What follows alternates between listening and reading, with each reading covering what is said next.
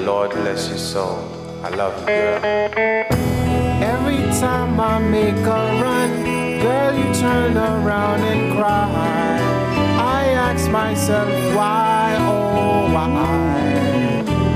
See, you must understand, I can't work a 9 to 5, so I'll be gone till November. Said I'll be gone till November, I'll be gone till November.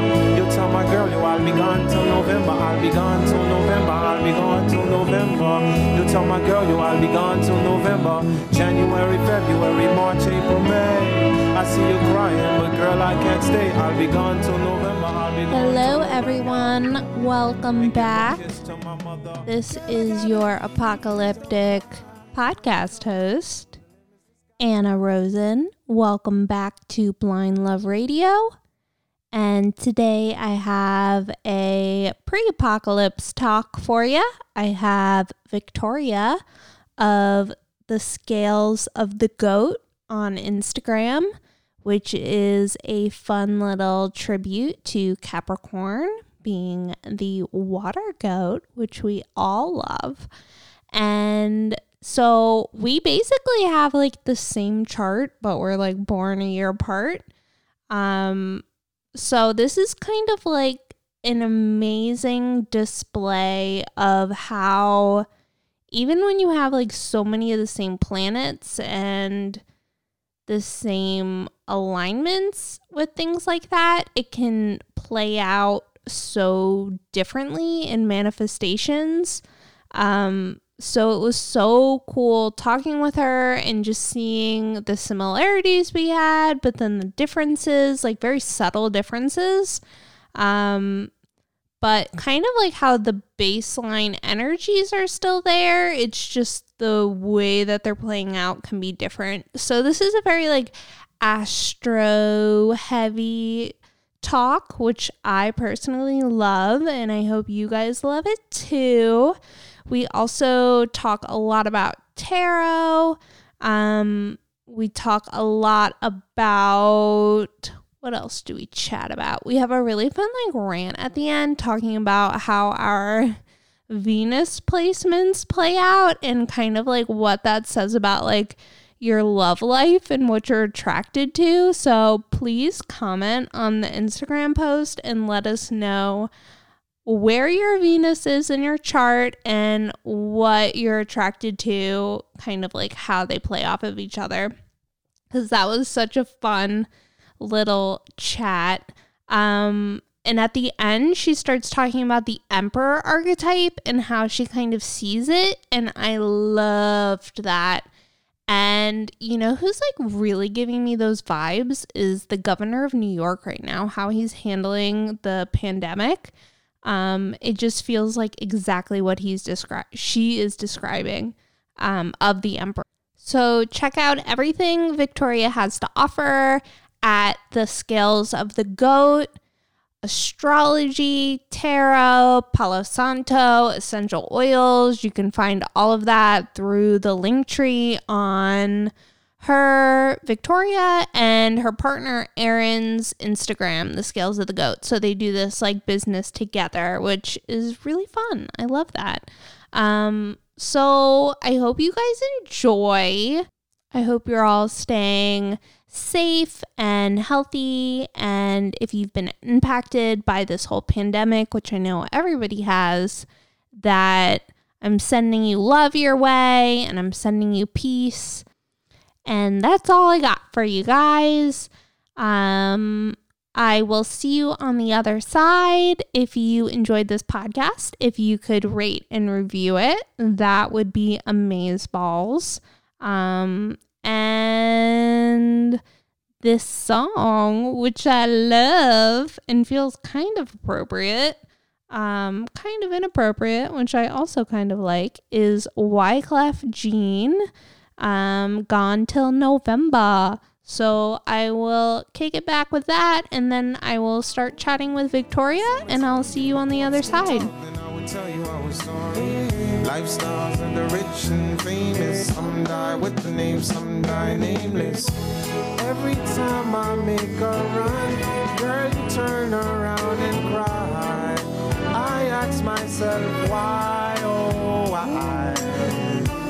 See, you must understand, I can't work a 9 to 5, so I'll be gone till November. Said I'll be gone till November. Okay, so go ahead and say hello to everybody and introduce yourself.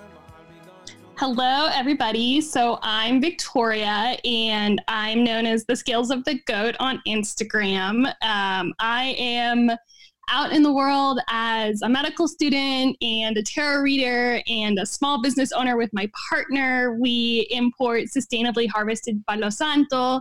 And so a little shout out to Aron, who is in Lima, probably making little packets for us all. And I'm here in Portland, Oregon. It's probably my big hello. Wow, what a life. I try, It sounds wonderful.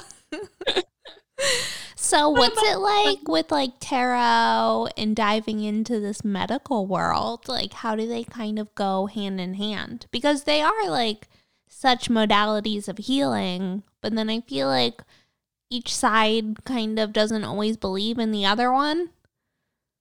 Yeah, totally. And it's something that I feel like I'm always kind of like reconciling in myself. And I guess it's sort of like I always was really interested in things like on the mystical side, like the Lord of the Rings is my absolute favorite in every aspect, and like all the fantasy. And at the same time, there was always like the really practical, which is where I probably feel like there's the Capricorn, Sun, Pisces, Moon, like practical, fantastical, all wrapped together.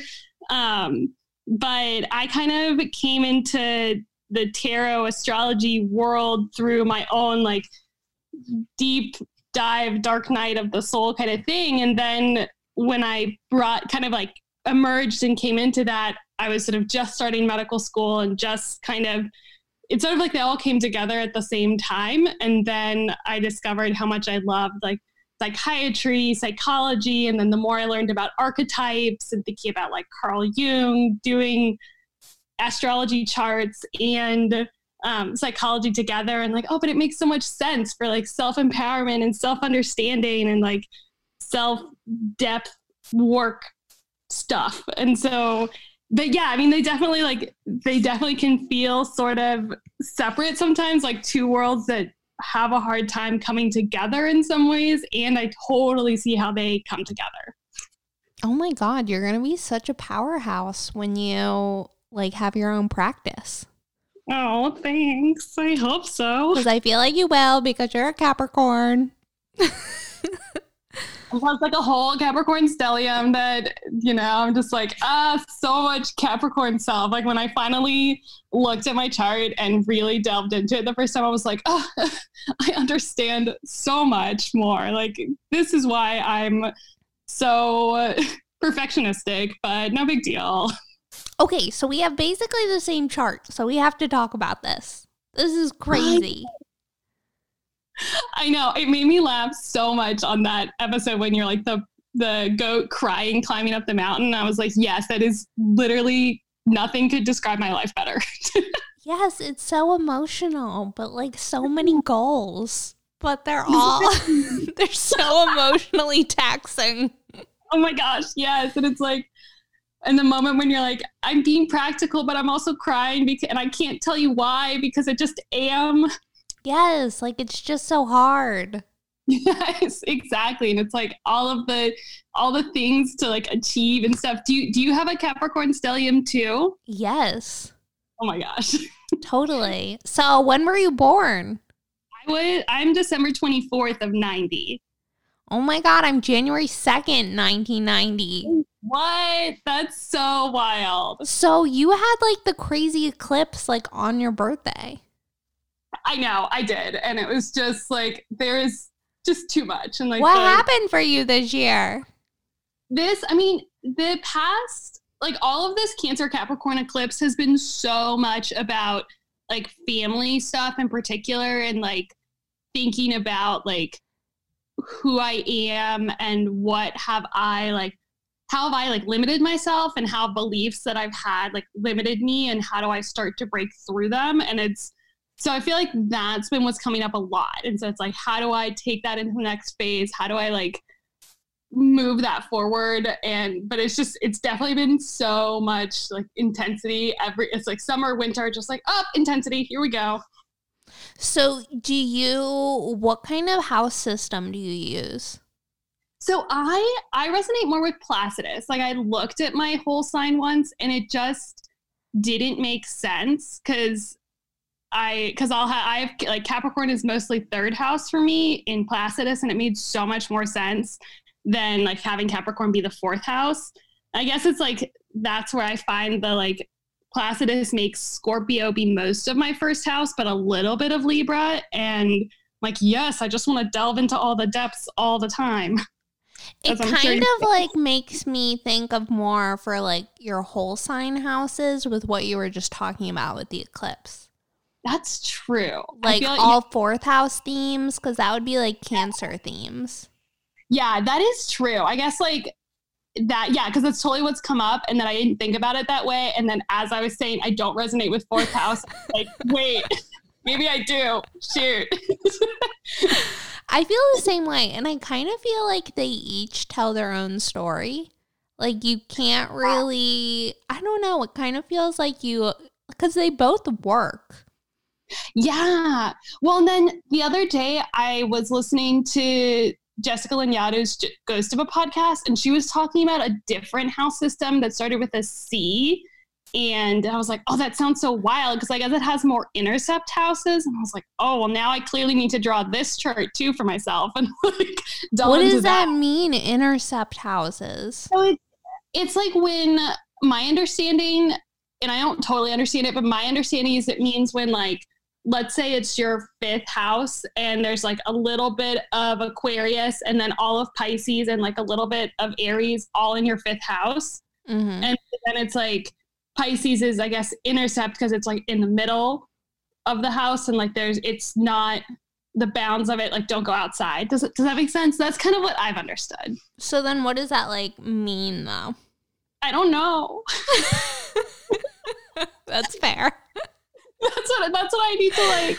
We need to look into this. Exactly. It's like, what would that look like? And then am I just going to get totally overwhelmed by too many understandings of myself?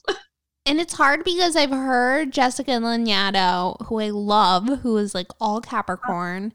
So and amazing. She said her teacher was like, just look at all the house systems and then pick which one you like best and then don't go to any other ones. Yeah. But I can't do that. I know. I feel like I do that sometimes, and then I'll have a conversation with someone, or I'll like hear about it in a different house system, like what you just said about the fourth house, all the like fourth house themes in this eclipse season. And I was like, oh no, exploding my mind. Right. And then it's so like textbook though, like, oh, feeling like I'm coming into my own and my family. Totally. Plus, like, I'm sure do you have Saturn in Capricorn then too? Totally. Yeah, because I feel like, because we're then both approaching like our exact Saturn return. And so I feel like that's so much of it too, right? Because it's like, all the things are happening, all the growth. It's like, oh no. Well, we're almost done. I know. It's like almost the exact point. And then I need Saturn and Pluto to just like move along and get off my Saturn. So what do you feel like your Saturn return, what was your big lesson? Oh my gosh. It has been so wild because Saturn entered Capricorn, like basically right when I started medical school. Oh my God. Yeah, I know. Which also feels like third house, right? Because you're learning. And especially that first phase was like so much learning, like so much classroom. And then that whole like 2 years, like year and a half before Saturn entered Capricorn, it's like I was in all of that preparatory phase and I went through such like that dark night of the soul feeling. Yes. And then when I like realized that and I put it all together, I was like, oh my gosh, it was just Saturn was like, get ready, here you go. Time to learn some lessons about like being fully yourself. Go. Oh my God. Yeah. What have you felt? So mine was really big, like third house themes, like definitely relating to you with like the dark night of the soul. And then I started this podcast, it would be third house in my whole sign house. So that really fits with like Gemini feelings, all of that. And communication and talking with people and exchanging ideas. And it's been just like really healing, which I feel like is so Cancer to all of it, which is kind of like the balm. And also stopping smoking weed was huge for me. Oh, tell me more. That's so interesting. It's very interesting. So I smoked I feel like people on this podcast are probably like, stop talking about this, but it is really interesting. Okay, so I was in a double year this past year, and I think that was really indicative of it. And it just felt like this big message of Saturn of like, you need to stop. Like, I can't even explain like how the download came through. I was just kind of like, why am I still so anxious? And I'm such a Capricorn where like, I'll take all of the steps I need to, but it's always like what is filling me up like emotionally that's hard to let go, or like those emotional crutches, I think, because of like the Pisces moon. Totally. So I'll kind of like overcompensate with everything else, but like if you're not really like addressing the root of the problem, it like nothing really like gets fixed. It was kind of like just like a big Band-Aid on everything for a long time, which it like helped for years. Like I smoked for a decade and it really, really changed my life for the better in the beginning, and like most of it, I would say. And then I feel like I was on like a slow decline for maybe like the past like, I don't know, like 2 years, I'd say. It was like, I probably should have known I should have stopped. And I think it was just making me more anxious, and it would like flare up my OCD symptoms, and it would make me like more paranoid, and like also I had like Neptune on my moon in Pisces. Oh my gosh, same. Right? So then it's like already like I couldn't really tell between like reality and not reality a little bit. Like this makes me sound like I'm crazy, but like no, I totally get it. I mean, that's like, oh my gosh, that has been such a theme of this whole Neptune like coming close to my moon. Like it hasn't quite been there yet, but it's been close enough that I've been feeling that like, am I dreaming? Like, yes. Do I go like read 10 fantasy books for the next week and like ignore everything else? Probably. Is that good? Like for the rest of my life? Like maybe not, but do I need it? Like, yeah. It's like this like idea of escaping and kind of like ignoring the things. And also I wasn't really dreaming a lot when I was smoking. Like you don't dream quite as much. And I would go back to like the same places all the time in my dream landscape, which is very interesting because the moment I stopped smoking, like I stopped smoking in the name of I need to dream, which is like very weird. Well, that's also so something that I've been learning recently. So like I love Kathleen Callahan of Daughter of Wands. And so I'm doing this really awesome astrology, like year-long journey with her. Oh my God, that's so cool. So cool. It's all about like the seasons and astrology. And so she was walking us through the like cardinal points of the chart and how your IC, which like is around Capricorn for both of us, how that's about like midnight basically in your life. And it's about like how you dream and what you're dreaming. And so I think it's so wild that smoking was stopping your dreaming, and then in this whole big Saturn transit, then you're realizing like, oh no, I want to dream again. And that's down on your IC. Yes. Oh my God, you're right. They're so close to each other. Yeah. Like it's just so wild. And my North Node is in there, which yours would be too, right? Yes. Oh yes. Yes, it is. Down there in the underworld of my life is my North Node. Like Okay, so like all of my planets, what time were you born? Or I guess similar to me, right? Yeah, I was born at like 2 a.m. Oh my God, this is so weird. I was born at 3:02 What? a.m. Oh my God. So all of my planets are like under the ascendant and descendant. Yes, exactly. Like, do you have that also? Yeah, I have very few planets that are. I have above. Jupiter above. I have Jupiter and I have Mars.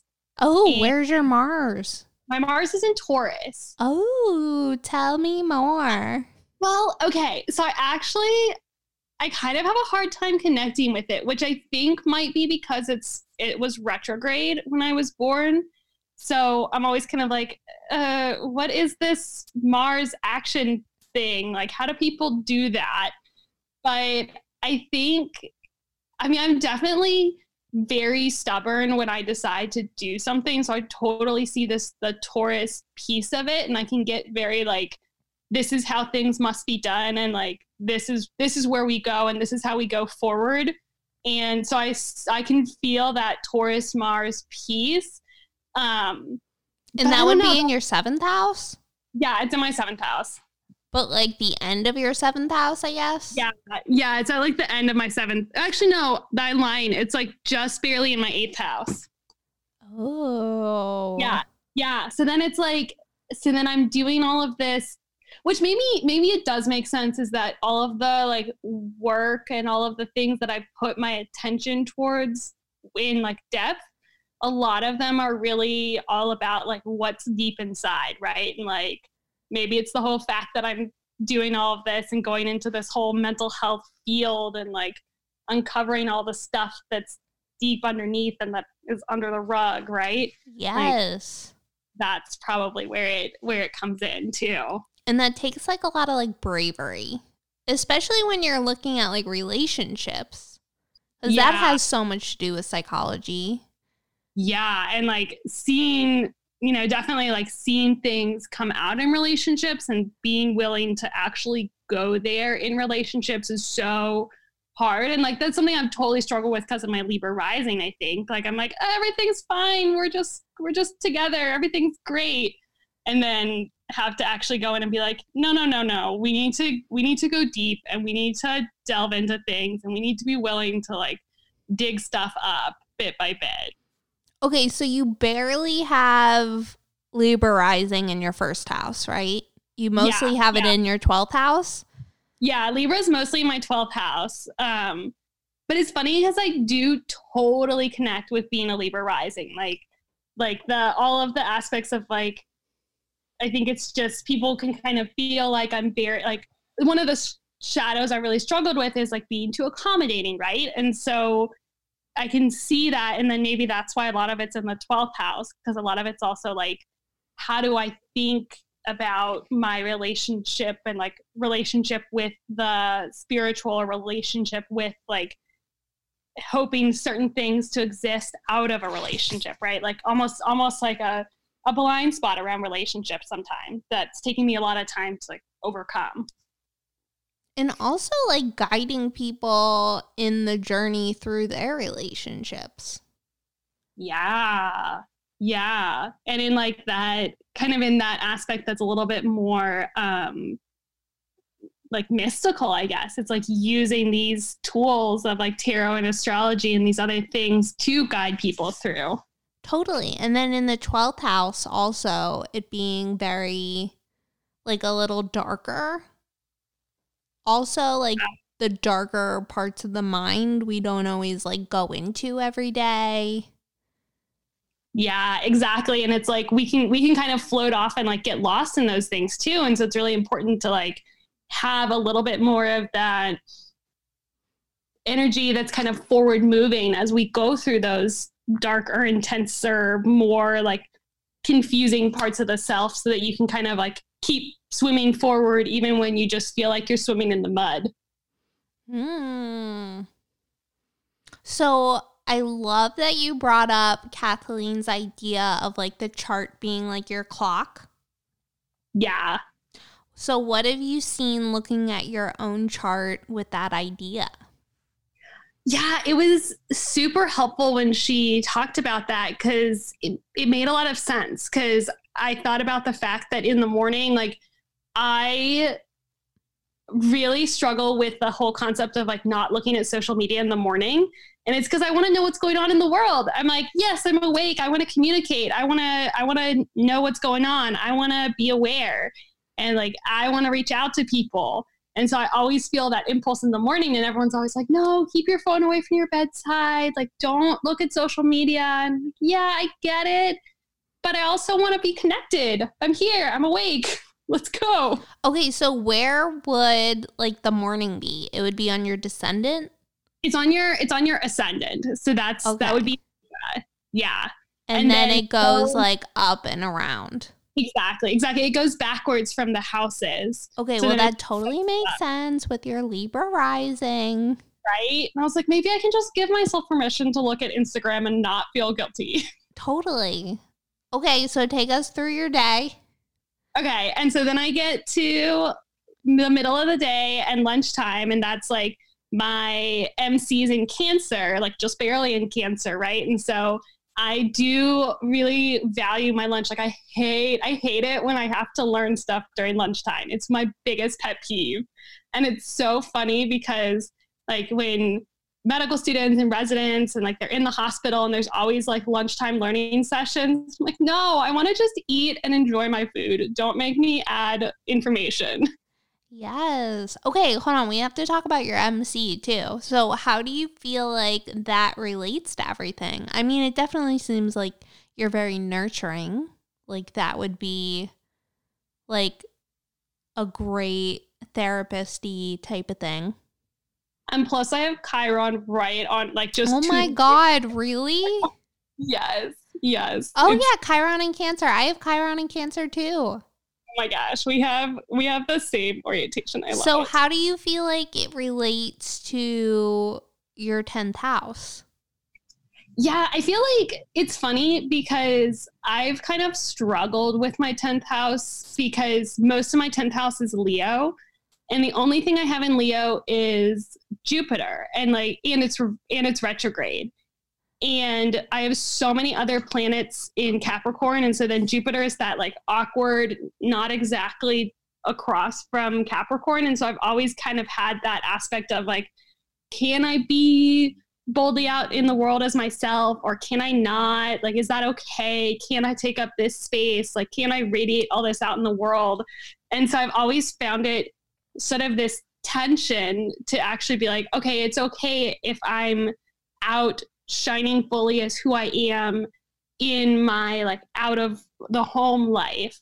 And that's always been something that's been a lot harder for me, probably too because I've got so many planets down in the bottom, and so my like chart is so much interior, like getting to know me, and then I've got this 10th house Leo that's like, hello. What? What do you mean? What is the struggle is so real. Struggle is so real. Do you? So yes. So how does that happen for you? I'm so curious. It's so awkward. Like, okay, so I have Leo is my 10th house. Yeah. And I feel like I totally relate to that. Like, I love creating. I do hair. So I had an astrology reading with Heidi Rose Robbins. And she pointed out that Leo is like the mane. So it's like the hair. Oh, I love that. Right? I love that. And then I have Aries in the 6th house, which is like touching people's heads. Right? And then like having your own business is like very Aries. And then Taurus, like Capricorn, well, in Placidus, my Capricorn would be in the 2nd house. So that's like very like Venusian, like this whole beauty, like making money off beauty. Yeah.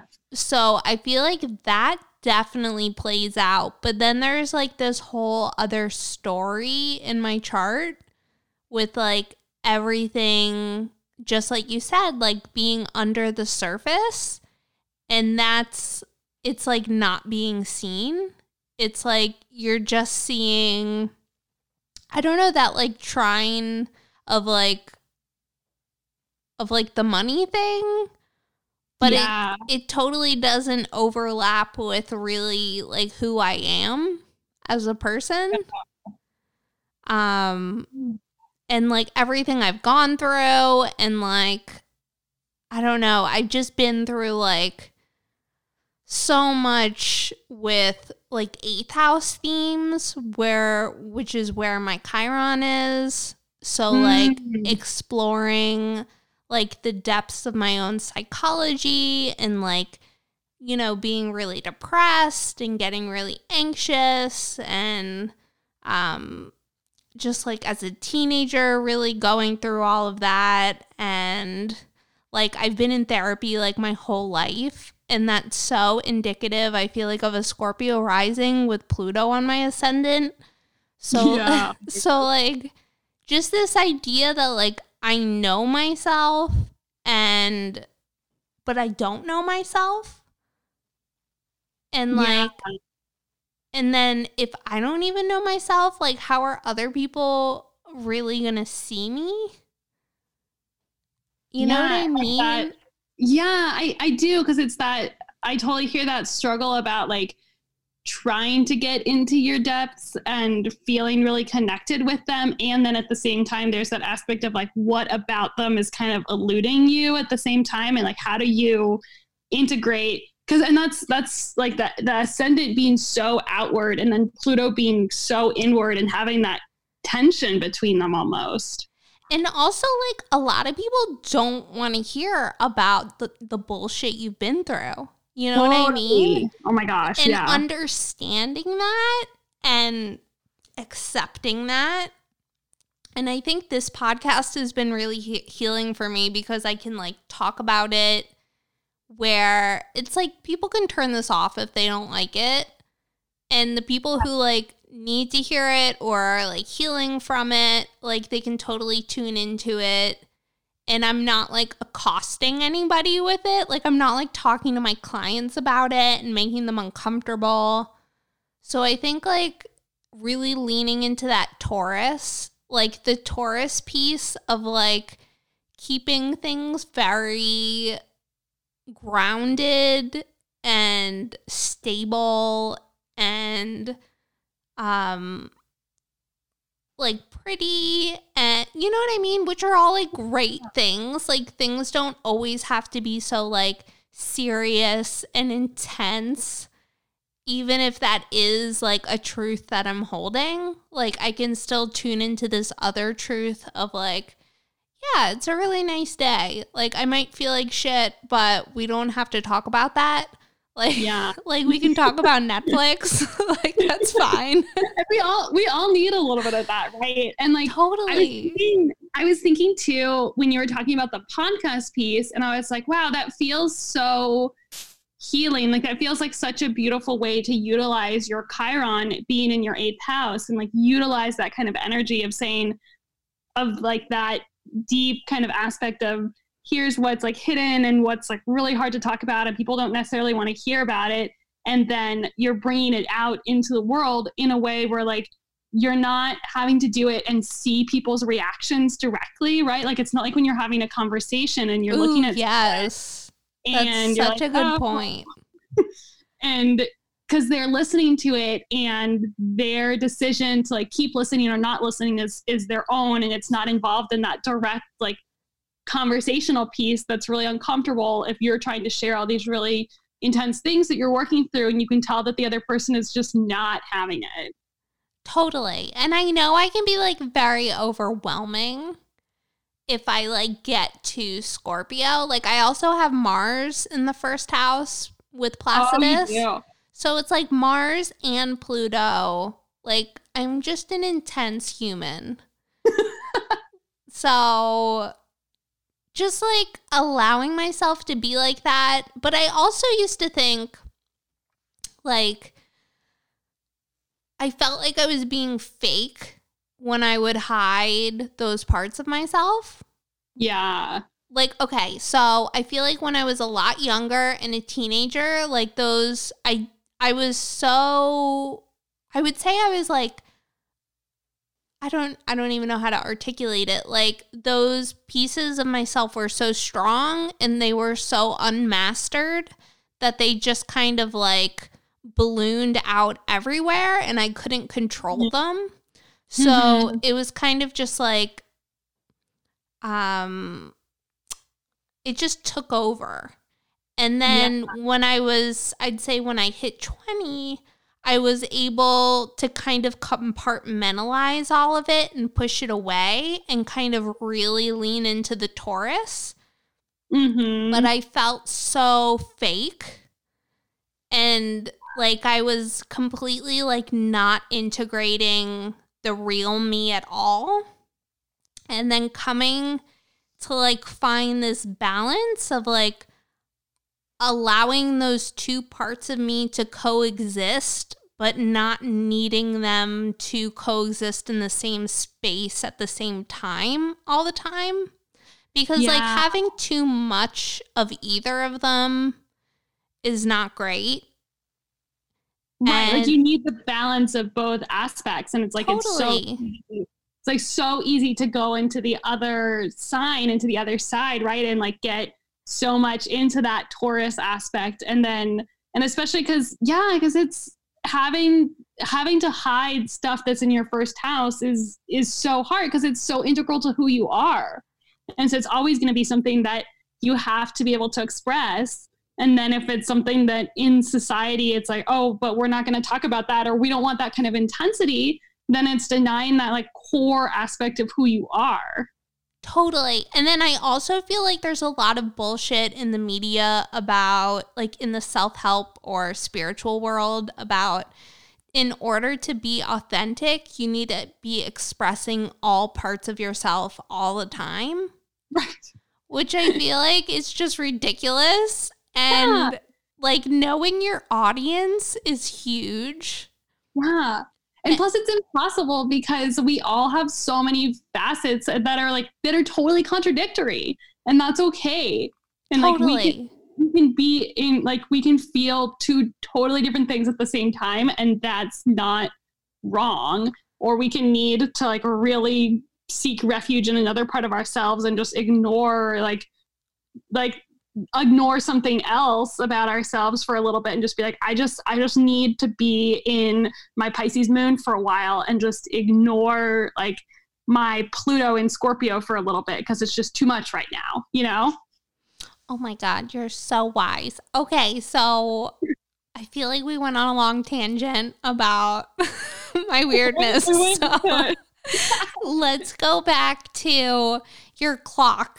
Your chart clock. The clock, right. I forgot we were even doing the clock. Well, what's funny too is that when you were talking about what Heidi Rose Robbins told you about the mane, I thought that was so interesting because I have grown my hair really long. And so my now basically goes like all the way down my back. And I didn't used to have it this long. And I feel so delighted with it. And I feel like that's just such a great, like simple, well, I don't know if simple is the right word, but just such a great out in the world aspect of this, which is kind of fun too, because I think sometimes I can totally get so intense and deep in like astrology and tarot and all of these things and get into like the muddy waters, and then remembering that sometimes it's just about like the way that we dress or the way that we look and like that's totally part of it too. Yes, it's so true, right?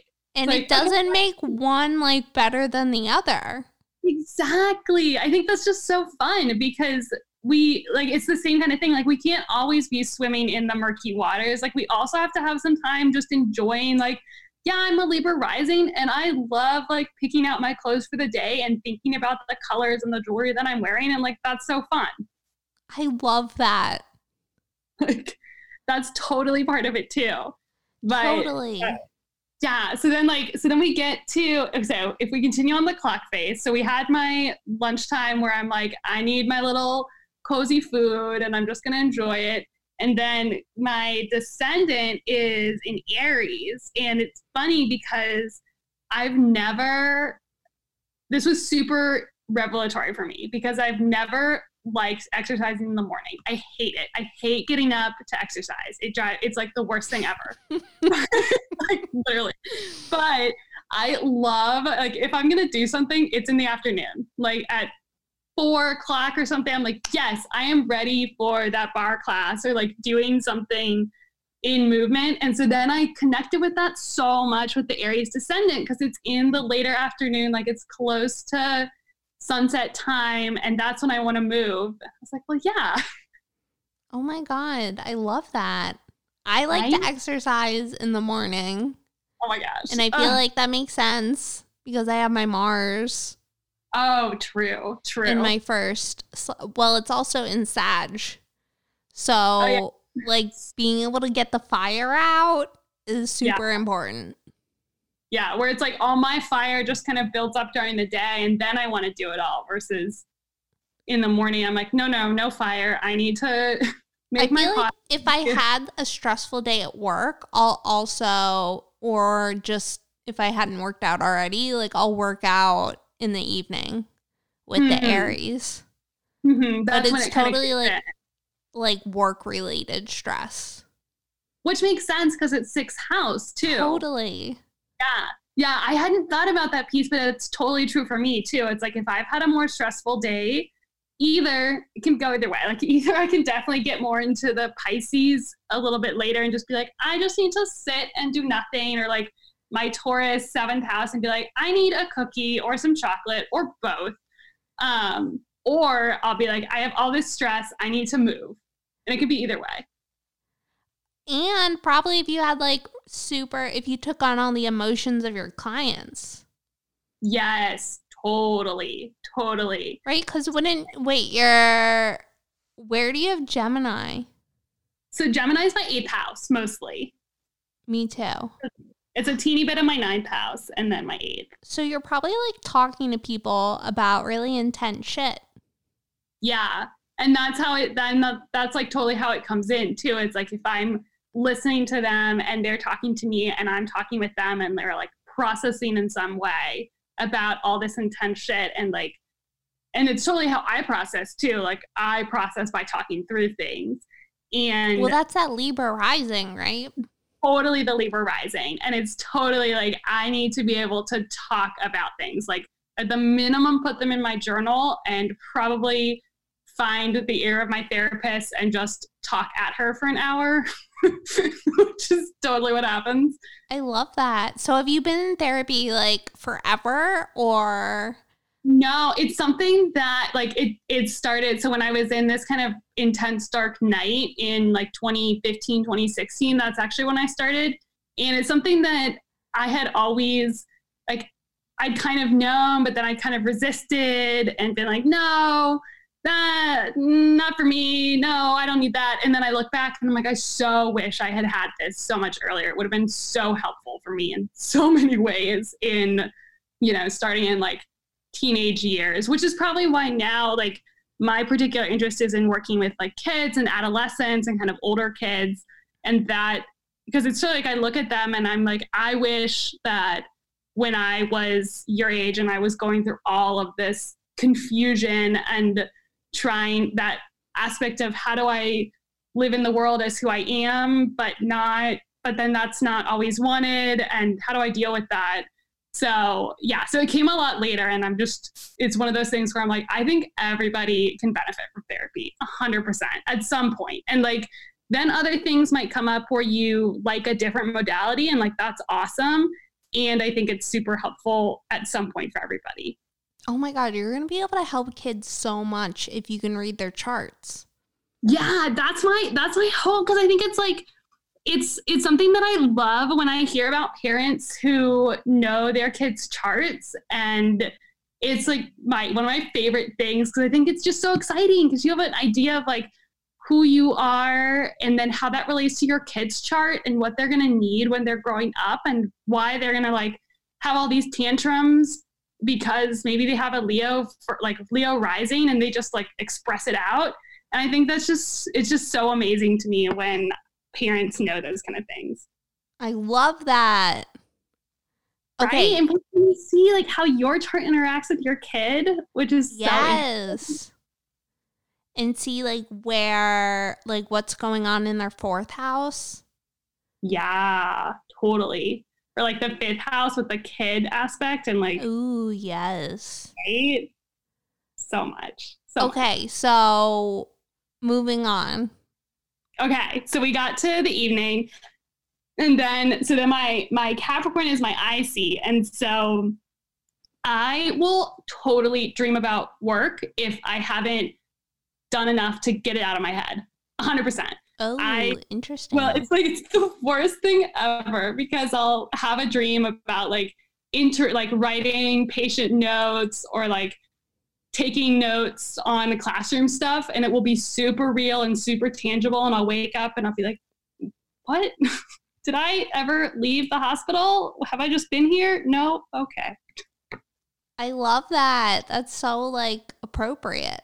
Yeah. And so it's like I've really noticed like when I make a conscious effort to like really disconnect in the evenings and read tarot, read fantasy, like read other books, like take space, then then my dreams will be more about like tangible things, but they won't be about work. Okay, let's talk about your dreams. Like, what else do you dream about? Like, do you have crazy dreams? Yeah, I had the most interesting dream the other day. And so it would have been just a few days after the Saturn-Pluto conjunction. And I had this dream that I was in this house, like this old house, and there was this person who was the alpha of a werewolf pack. And she told me, and there were like these other people, and there were these people who were chasing us. And she asked me to go back into another part of the house and find this other werewolf in her pack who'd been murdered by the people who were chasing us and try and bring that body back to her so that she could take care of it and like bury it and honor this werewolf. And so when I did that, I go back and I basically use all of like my mental power. It was basically like the Force in Star Wars to pull this werewolf body towards me. And then when I do that, the body like integrates into me and I become a werewolf. And then, so I like go back to her and she says like, okay, now you're part of our pack and now you're a werewolf. And I turn into a wolf. And then I go back again to this room because there's all these papers that have something to do with like integrating the knowledge of how to be a wolf. And I kind of use the Force and I pull all of these papers towards me, and they're like pieces of magazines and pieces of books, and they all stick to my skin. And then I run back to her and like have fully integrated how to be this werewolf, human wolf person. And we leave this building, and I don't remember the rest, but it was just, I woke up and I was like, what? So wild. Oh my God. What do you think it means? Oh, I have been thinking about this so much. I mean, definitely, I was thinking a lot about the aspect of like integration and taking things into the self. And both like I was thinking a lot about the aspects of integrating like the knowledge and the instinctual part, right? Like intuition feels very much like the wolf part, like kind of instinctual intuition, just feeling. And all these papers were all the knowledge. And so it's like integrating both of those into myself as for like a transformation. Ooh, I love that. That feels so Saturn Pluto. Oh my gosh, so sad. And Saturn Pluto are just chilling right by my Saturn, so it's fine. And like taking it into the body, which feels very like Saturn. Yeah, because it's all about like the structure and like the tangible physical body stuff and like bringing it in. And I could feel the papers literally stick to my skin. And the skin is all like the skin, the bones, like that's so much Saturn and so much Capricorn stuff, right? Ooh, I love that. Yeah. So I was like, so now I just need all the wolf like medicine, all the wolf energy now. I'm just like, yes, I will take that. Do you ever like give yourself readings in your dreams? I've never done that. I think that would be so interesting. Have you ever done that? Yeah, I had one. I had like a Lenormand reading on the Saturn-Pluto conjunction. I think like around that day. Wait, really? Yeah, Wait, it was so weird. Hold on, let me get my dream journal and I'll read you an excerpt. Yes. Okay. I'm so ready. Plus, on a side note, I'm so curious about the Lenormand because I like don't really understand it. And I think it's so interesting. It's so cool. Like maybe that'll be my next deep delve is into Lenormand. Okay. So it starts with all my teeth falling out. So all of my teeth fall out, and I was in a field with two boys who were teenagers, and they came up to me with playing cards, and it was the 4 of diamonds, the 6 of hearts, I think, and then the Queen of hearts, and then the Jack of diamonds. So it was 4 different cards, 4 different Lenormand cards. And then I went back to this parking lot with my dad, and my gums were like on the floor with my teeth in them, and I was just like bleeding from my mouth, and I'm like just dripping all of this blood, and like all of the teeth in my mouth were gone. And I think that I died, but actually I killed somebody else. And then these parents, like there's 2 like other random parents, and they were like, we'll take care of it. Like we're going to like cover this up. And then in the Lenormand school, so these teenage boys were like in this Lenormand school, and the school principal was like very suspicious. He was like, what's going on here? And I was trying to hide the evidence in this red velvet suitcase. And I was like trying to hide it everywhere, but like it was just so bright and like you couldn't hide it. And they were getting very suspicious. And I was doing a really bad job. And I think that's about it. And then I woke up. Tell me, what does that mean?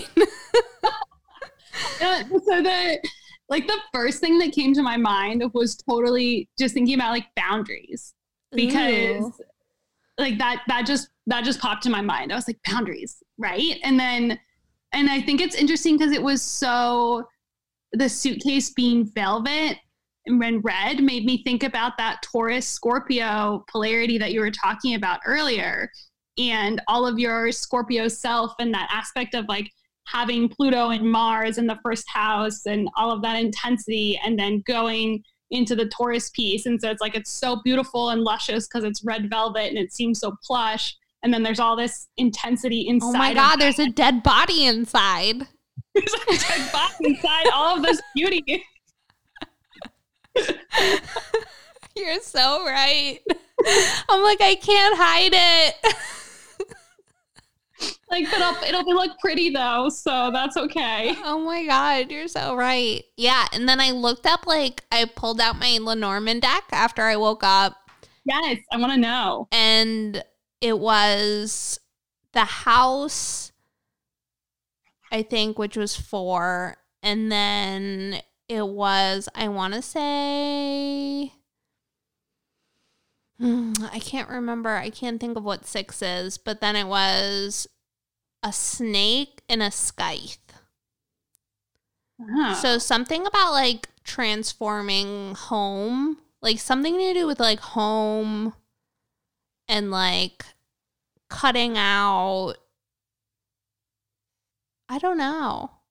Yeah. Well, and plus the scythe makes me think about both like death and like the Grim Reaper, but it also makes me think about time and Saturn, right? And like the Saturn Chronos like sickle, that's the word for it. The sickle, the harvesting of time. Oh my God. I never even thought about that. Just like, I don't know. I don't know where that goes, but it just makes me think about that. And plus, right, because it's right with that Saturn Pluto conjunction. Right. And then the snake would totally be Pluto. Totally, yeah. Okay, I'm gonna Google Lenormand. And then plus the fourth house, because Capricorn's in your fourth house with whole signs, right? Third house. Oh, third house. Okay, never mind. I'm thinking about that's mine. Fine. Okay. Okay, keep talking while I Google this.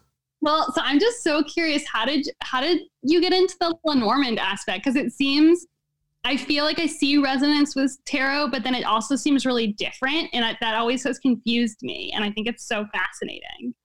Okay, so I am obsessed with Lenormand. I love it. My sister was originally into it, and it just gives you like a very... Oh, the clouds is 6. Ooh, the clouds. So like confusion. Like cutting out confusion in the home.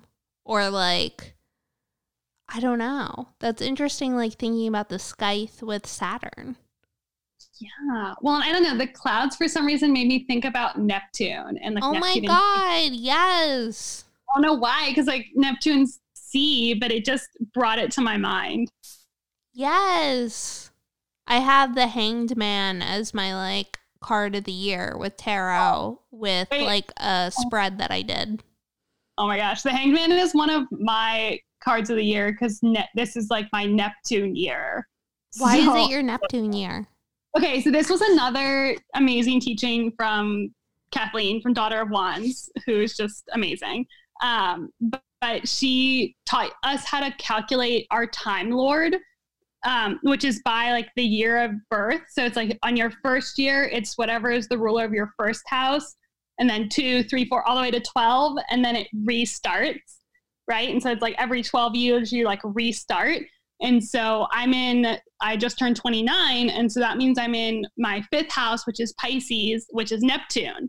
So like Neptune transits are particularly important this year for me, and then that means that the Hanged One is one of my cards for the year. I thought it was like, it would be... I thought it was 6th house with 29. Or does it matter? It's like 12. It starts like the first house with 0. Or what? Well, because it's like 12 is the 12th house. So then 24, 25 is first. See, 25, 26, 27. So I'm not going into a 7th house year, or I'm going into a 6th house year? 6th house year. Yeah. With me being 30? That's the way I understood it. Yeah, because it's like 1 through 12, and then 24 is 12, 25, 26, 27, 28, 29, 30 would be 6th in that way of doing it. Ooh, how interesting.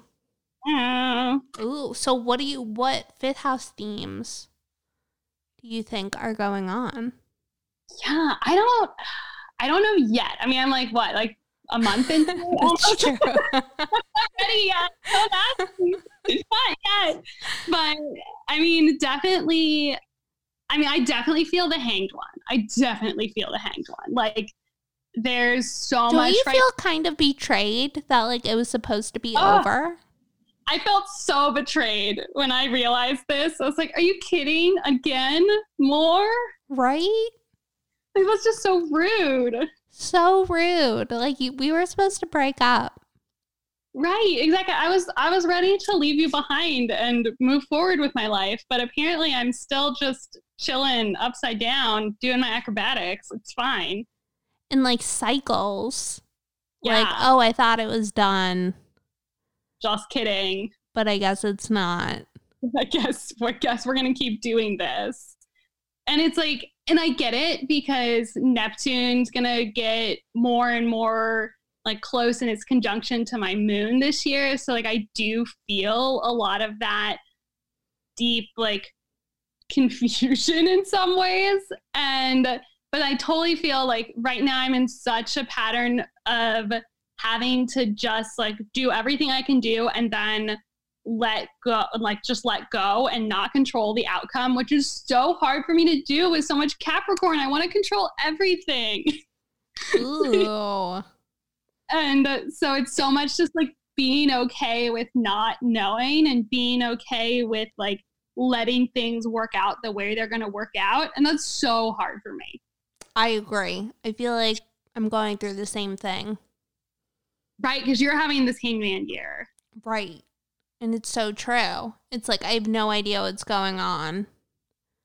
It's like the things that I thought I was going to know at the end of last year, even though that was just like a month or two ago, it's like completely, like everything's just been turned upside down. Yeah, totally. And not in like a dramatic way, like not in like some tower way, just like very subtle, like, oh no, that's not actually right.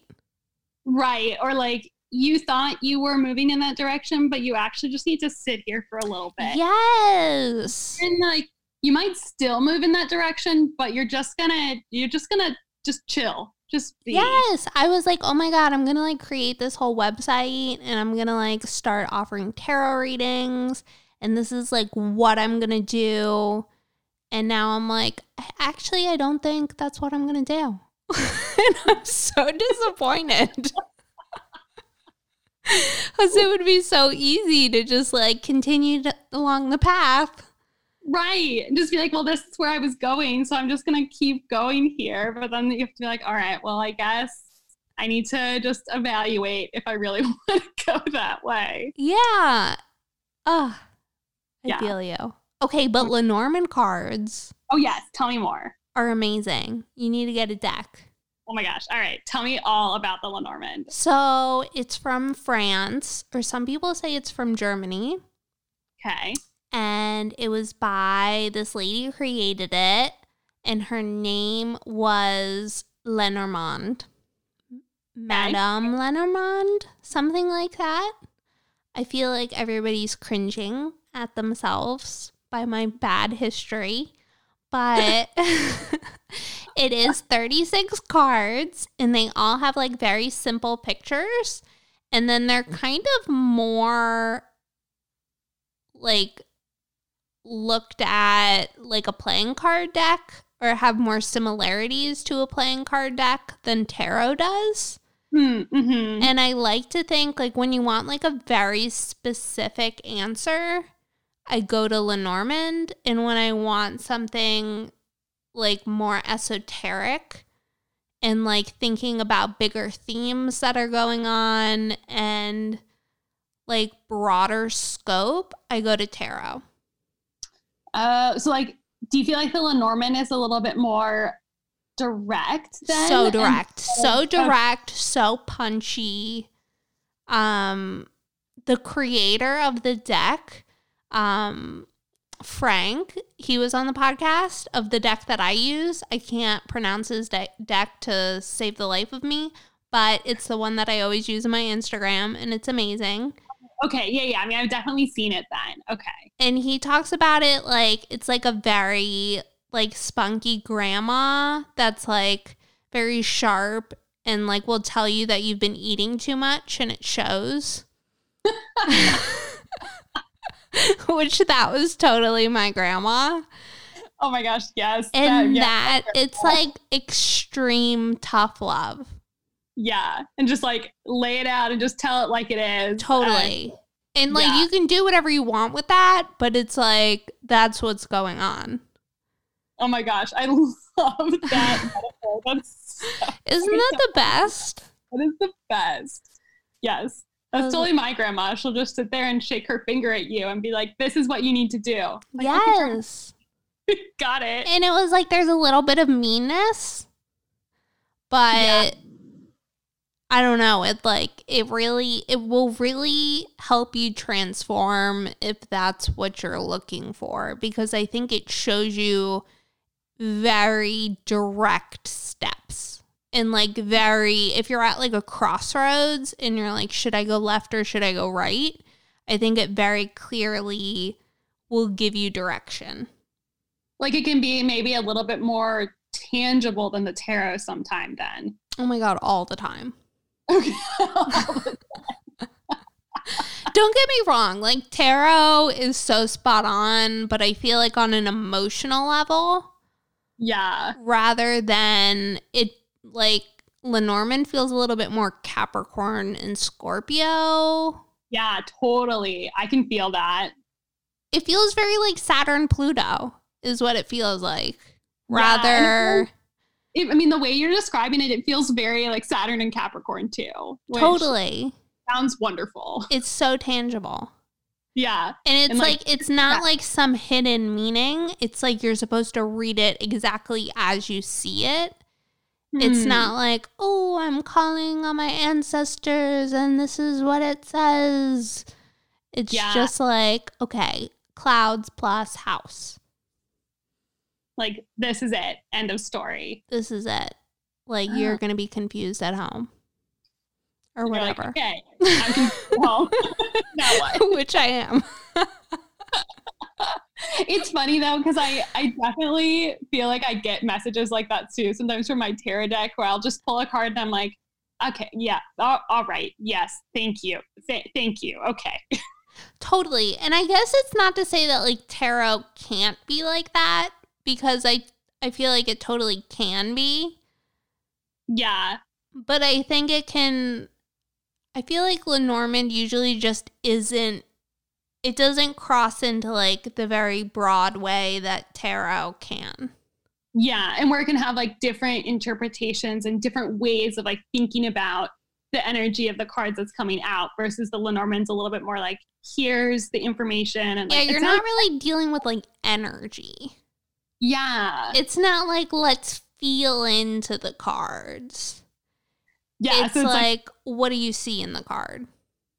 Totally. Yeah. Oh my gosh. It's so Saturn and Capricorn. Right? And then the other one's like very Pisces. Like I think of my tarot deck as like I ordered the tarot deck that's like, I feel like my soul deck on a Pisces moon. Did you really? Which one's your soul deck? I want to know. The Pagan Otherworlds. Ooh, I do love that one. Don't you love that one? That one. It's so dreamy. It is, and it feels so like, it feels so mythical. It like does. I feel like when I see images of it, I'm like, I feel like I'm just walking through some sort of like myth. Yes. Like a story. Yes, exactly. Like some sort of other, I mean, I guess that's in the name. I was going to say other world. It's so true though, but it feels like the other world that's like paralleling this world. Ooh, why that? I don't know, it just feels like a mirror to this world. Like the two are like connected, but they're like on opposite ends. Ooh, that's so interesting. How did you get to feel that? I think that just like fascinates me, that idea. I have no idea. I don't know, but I think because like it feels so Pisces, so you're thinking about like water and reflections. And so many times I see like the cards line up in a certain way and you have this like continual landscape. And then sometimes it'll be like they're upside down, but they're still like lining up. And you almost feel like they're like walking underneath like the world. Ooh, yeah, that feels so Pisces or so Scorpio to me. Right? Yeah, it's like way down in the depths, like way underwater in the like, in like an, I don't know, made me think about those underwater, what are they called? Valleys? Rifts, that's the word. Ooh. You know, like all those big rifts that are underwater that you see, and you can, when they send like on planet Earth or whatever, and they send the cameras down and it's all these really weird fish that survive at like super high pressure and all the glowy stuff. No, but I need to look into this. I don't know why this came into my head, but the idea of like those like weird needle teeth, like lanternfish. Ooh, I love this. I like it. In the Pisces underworld. Okay, so how do you feel about tarot? What's your deck? So I resonate a lot with the Moonchild Tarot, and what is that one like? So that it's super mystical, and that's what really drew me to it in the beginning. Because like I never really resonated that much for my own readings with the Smith Rider-Waite, because it just felt too like, I appreciate the images for building blocks, but it just felt too like constrained, or like here's what is. I don't know. And so that's where the Moonchild Tarot came for me, and it was just very like pastel-y colors and mystical and sort of very Piscean feeling to me. But then I recently got the Weaver Tarot from the Threads of Fate, and I also adore it because it's like a lot of pastel like colors. All the images are very full of symbols, and I think I really resonate with symbols and the idea of like all the layers and depth of meaning in them. And so that's where those come out. That feels so Capricorn. Ooh, why do you feel like it feels Capricorn? That's so interesting. I don't know, like the depth of symbols and like they hold knowledge. Yeah. But like, I don't know, it makes me think of like your handle, like the scales of the goat. Like scales, it's like there's so many different ones. Yeah. And they're so tangible, but at the same time, they have so much wrapped up in them that goes beyond the eye. Yes. And the scales of the goat is totally a play on words too, because, it's the sea goat has scales, but then there's Pisces and there's Libra. Yes. Oh my God. Yes. I didn't even think about Libra. Yeah. It came to me one day. I was just sitting, I don't even know what I was doing. And all of a sudden I was like, scales, goat, wait. I love that. Okay. So how do you feel like about tarot? What's your favorite card? Favorite card? That's so hard because it always changes. I love, especially in the Moonchild Tarot, I love the Queen of Wands. Love, love, love the way they have the Queen of Wands, because there's just so much like brilliance and flowers and light around the figure. And so I just look and it just feels like such a big yes to be like, this is who you get to be. Just like show it all out in the world. Like just be all of yourself and just be totally unafraid to like bloom and exist. And so I just love, it's yellow and pink and super happy and all this radiance. I'm just like, yes, I need that permission slip. Thank you. Oh, I love that. I love it. But I really love the devil. I really do. Tell me more. Oh my gosh.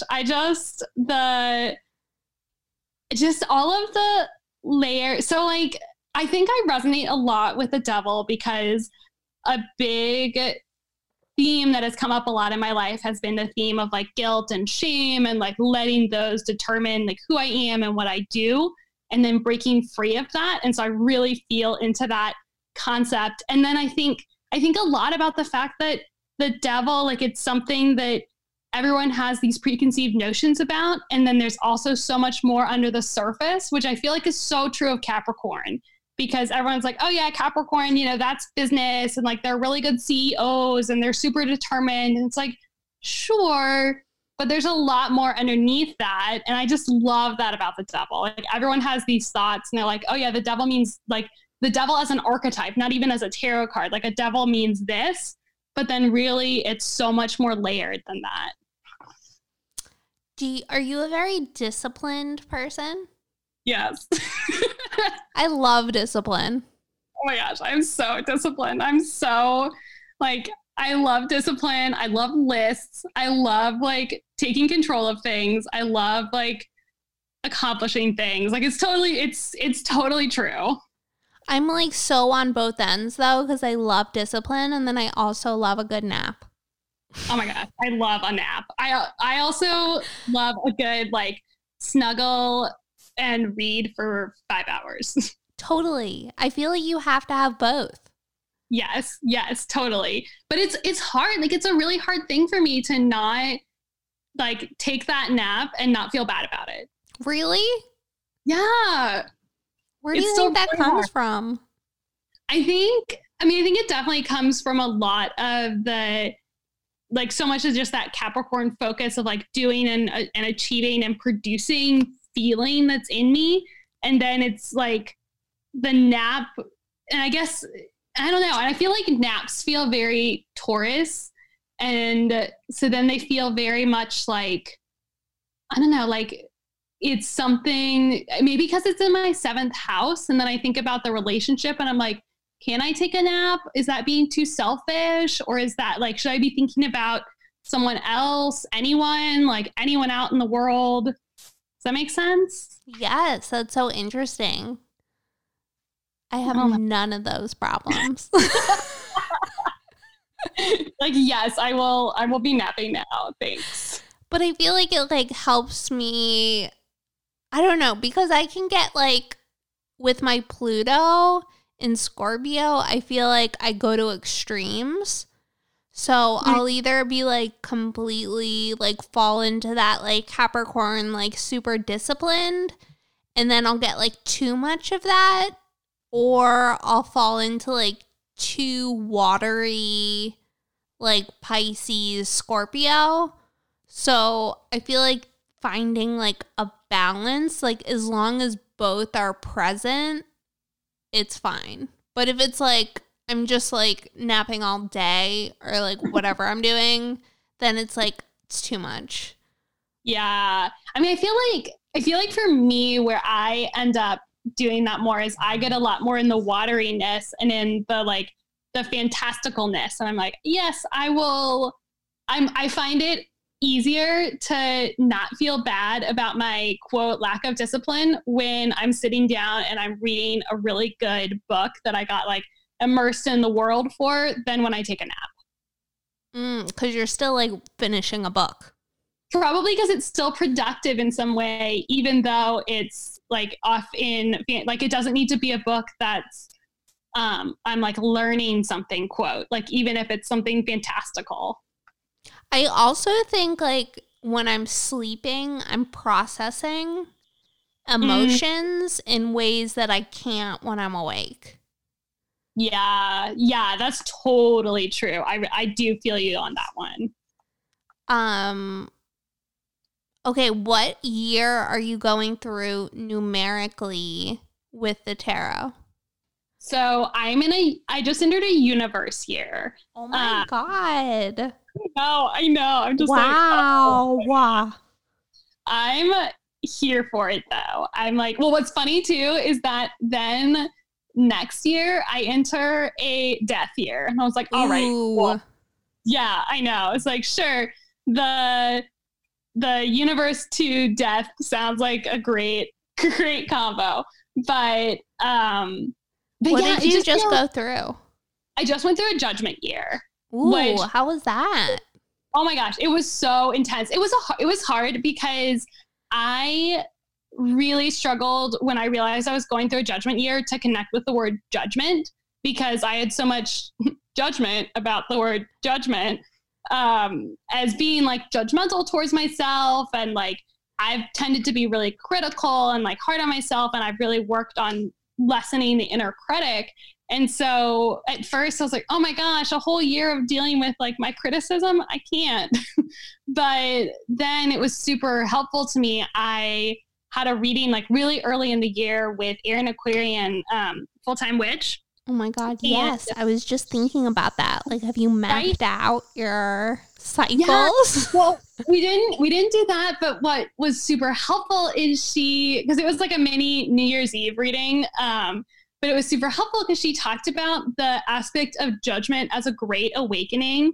And it just like, that helped so much because I thought about it and I was like, okay, I'm awakening to something new and something bigger. And I feel like that's totally what this past year was. Like 2019 for me was totally about awakening into like new aspects of my power and new aspects of like my sense of self and like who I am and what I'm doing. Like I like my partner and I started actually like taking the scales that go out into the world. I started doing tarot readings at one of the places here in Portland. Like I kind of just had to listen to all these calls and just be like, yes, I'm going to do that. I'm going to go there.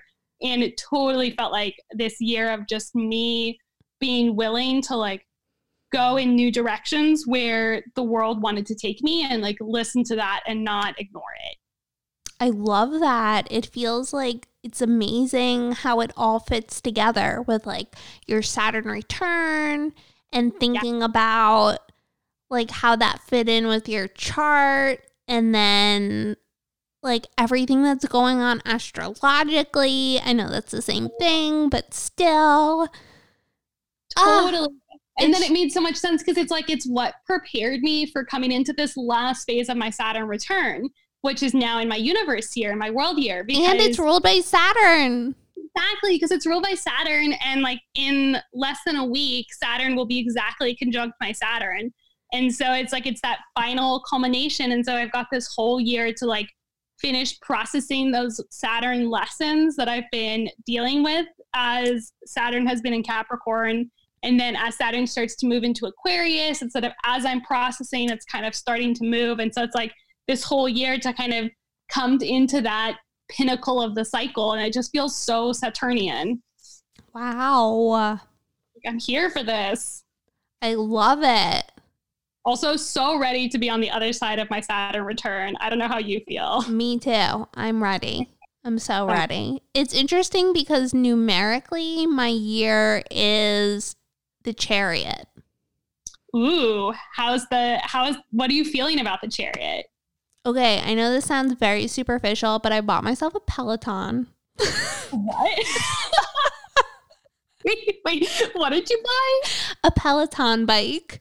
Like one of those bikes where you like ride it at home and it's like a spin class.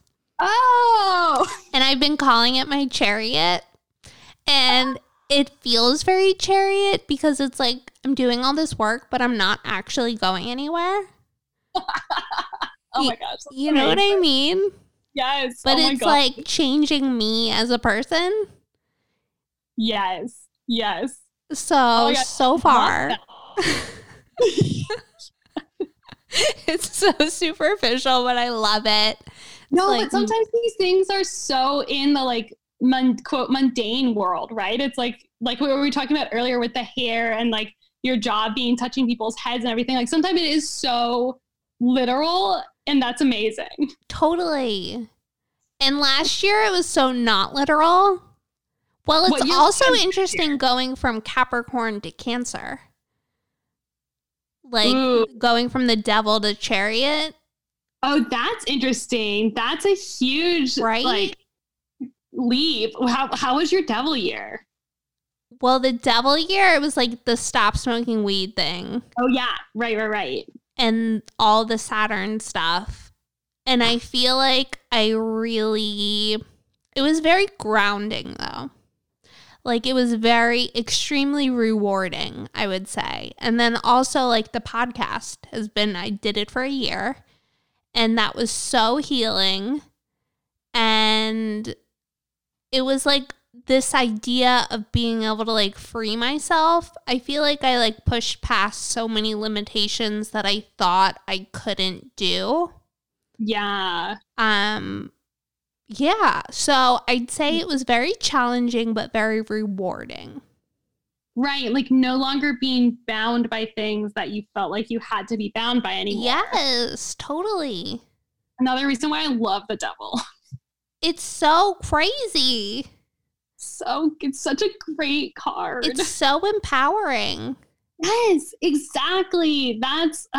Yes. That's what I feel is so important with like tarot and with astrology is that it's actually super empowering when you get those invitations to like take a look at what's been binding you in place and actually start to like move forward from that and be like, instead of just living with it and just accepting it, and instead to say like, oh, okay, I'm going to be aware of what's been binding me and now I get to step forward. And like, that's so cool. It is so cool. I mean, that's how we like transform and grow.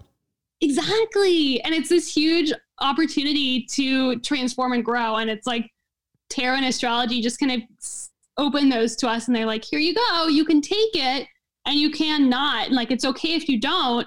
And if you do, like, here's what opens up. And that's so amazing. Which card do you find the most challenging? Ooh, I struggle with temperance. I find temperance really hard. It's like, Why? I find it really hard to understand, and I find it really hard to put into practice. Because I don't know. I feel like I get stuck in there's water and there's fire because of the Sagittarius, and then I'm like, how do those come together? And I just do you struggle with Sagittarius in general? I do. I was gonna say I do struggle with fire. I struggle with fire in general because like I don't have a lot of fire or like many planets in my fire signs in my fire. So I'm like, what? Fire, rushing, movement, stop, halt, ground. I feel I feel like I struggle a little bit with Cancer. Ooh, tell me more. Like I was thinking like, because I don't struggle with Leo at all because I feel like that's my MC and I feel really comfortable there. Mm-hmm. But thinking that like do you feel more comfortable with Cancer? Yeah, I do. I feel, and I get the sense that it might be my Chiron, and I have my South Node in Cancer, but you do too. But like, I think it might be my Chiron that really helps me feel more comfortable in Cancer because I am just kind of like, yes, and it's totally like what you were talking about earlier with going into Taurus from Scorpio. It's totally where I've gone from Capricorn. Like I can really focus a lot on like nurturing and taking care of others and get into the shadow of like putting others before myself. And then also struggle with that aspect of boundaries of like, where do I put boundaries around things and other people, and where do I not? And why is it so hard to place boundaries? So like I actually find Cancer a lot easier to understand and relate with. And then like versus Leo or Sag or even Aries, it feels kind of overwhelming. And like this herd of horses is like stampeding me. Oh my God. You know what I'm thinking of? Because I'm thinking of like Cancer and then you said boundaries. And then I'm thinking of that house that came up as one of the cards in my dream. Right? Yeah. I don't know. That's the end of the thought. But the house. But it's true, right? Because it's like, who do you let in your home, right? Uh-huh. Like, but it's also hard because I think I struggle with Cancer because it's in my 8th house. If it was in my whole sign, it would be my 9th house, which I struggle with Sag in general. So I feel like it's like a struggle in either location. Yeah, totally. Because like it's like a mothering figure in this like haunted depths of your psyche. It's like not a happy place. Right. It's like you go down into the psyche and you're looking for like where's the nice mother figure, and then you've got Persephone and you're like, hi, are you my mom? It almost kind of like makes me feel like, I don't know, like the Chariot is like if you were to place like the Chariot next to the Death card being like a scene for the 8th house. Like, yeah, totally. You're journeying into hell.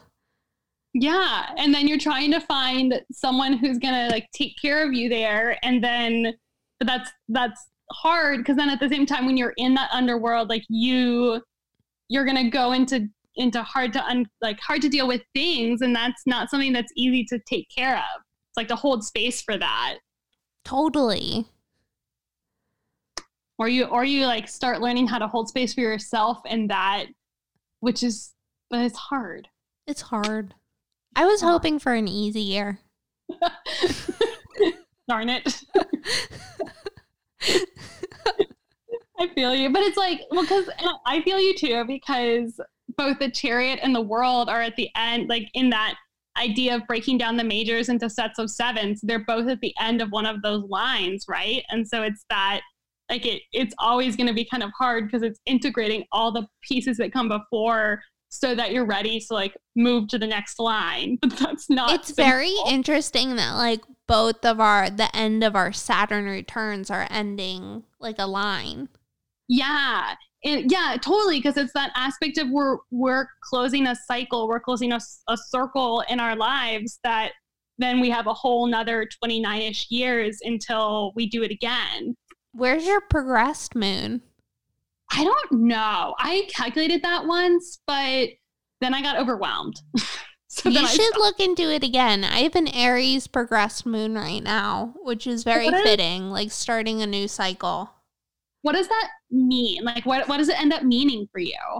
So it's very interesting, like, gaining perspective on it if you start looking back in your life on different, like, phases that you've gone through or different, like, chapters of your life. And you can kind of, like, see what moon you were in and how it kind of, like, flavored those 2 years.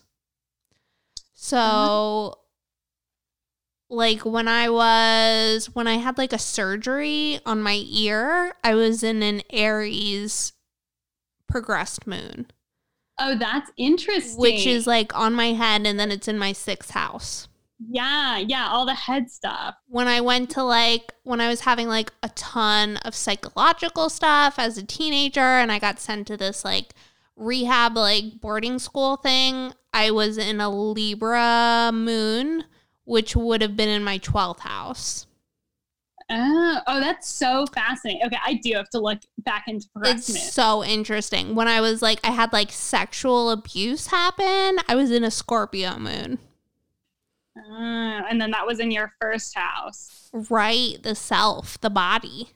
Right, yeah, exactly, like the integral self piece. Oh my God. I mean, I feel that way about, like, when I calculated my card of the year for all the years since I was born. Like, I just sat down and I just calculated them for myself. And I look back at some of them and, like, my Dark Night of the Soul years were like a Tower Chariot year. Wow. Like, well, thank you. Yes, it's so true. And it's interesting because I did that in, like, the year that I did where I got sent away as a teenager. That was also a justice year. So again, with, like, the Libra. All the Libra and, like, the balance and, like, what is true justice? Like, what does that really mean? Totally. And, like, relationships, but then in, like, this 12th house. It's very interesting, like, combining both. Yeah. And, like, because then it's all these different layers of different ways of, like, understanding the same event that happened and different ways of, like, processing it, right? Totally. I'm excited for a Taurus moon. When do you start your Taurus moon year? I think next year. Ooh, that'll be exciting. And then know. Your progressed moon hanging in your 7th house too. Yeah, that'll be nice. That'll be good. You'll get all these nice vibes. I hope so. Just chocolate all everywhere. Chocolate, beauty, just light things. Sounds wonderful. Right? Like, I could use some of that. Yes, exactly. It's like all of this stuff going on, just a little bit of, you know, bathtubs and chocolate and, like, cozy blankets. Sounds great. I feel like the more and more I'm realizing, like, self-care is always changing because you're always changing. Yes. And, like nothing is good or bad. And, like, you can just, especially, like, again, my Pluto and Scorpio, because I can, like, take things that are good and, like, completely overdo it and make them bad. So then something that was, like, once great when it was in balance, like, goes out of balance and then it's bad. But then later on, once you go back in balance, you can add it back in. Yeah. And it's figuring out like how to do that in a way that's like healthy and that's needed. Cause yeah, I can totally do that. I feel you on that. It's like, I'll get so into doing all these nice things for myself and like reading for a really long time or something. And then all of a sudden it's too much. And because then I'm not paying attention to anything else in the rest of my life. Totally. Then you start avoiding. Yes.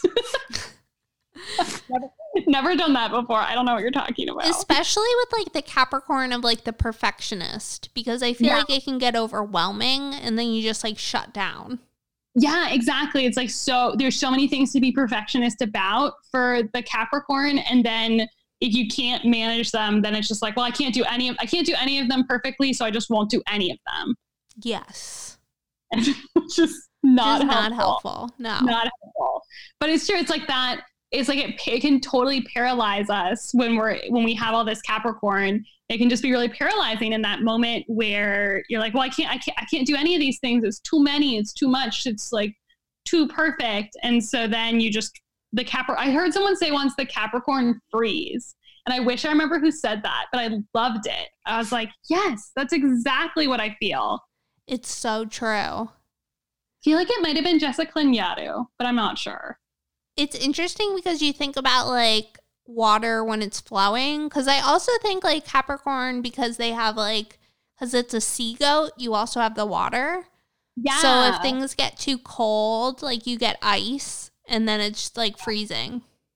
Right. And plus you think about like Capricorn season here in the Northern Hemisphere is a lot more like ice, frozen water, cold, like stark trees. Like it can just be that moment where it's so much that it just stops.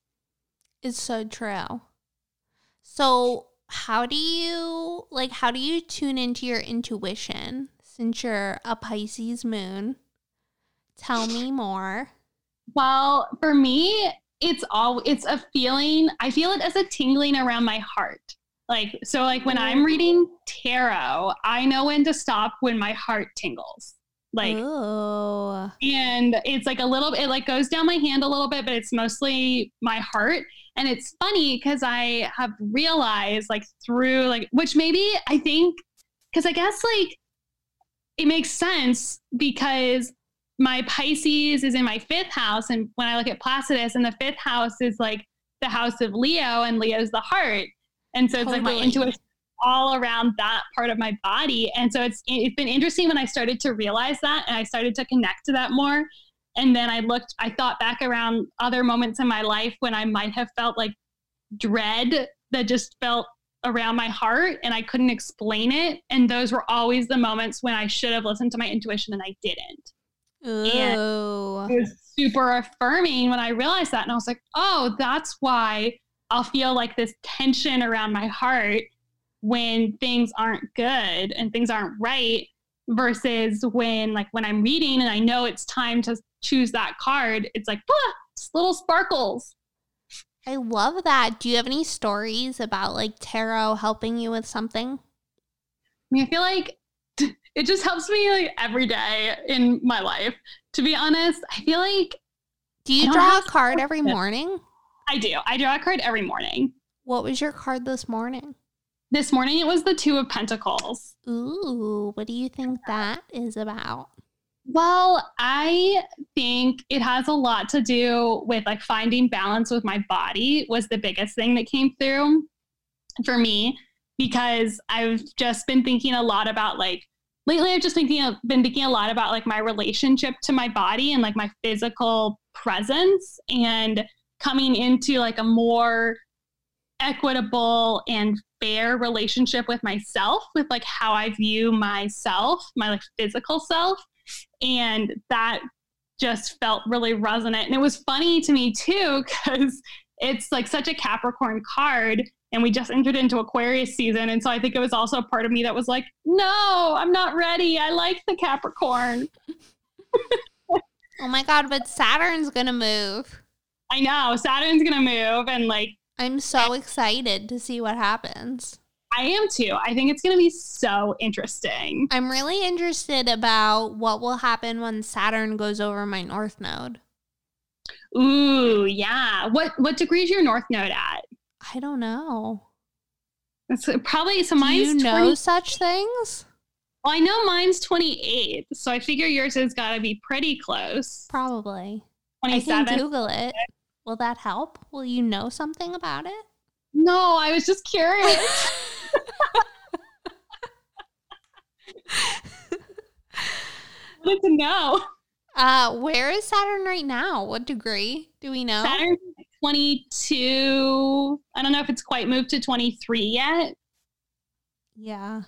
So it's getting closer. You have your Mercury there too?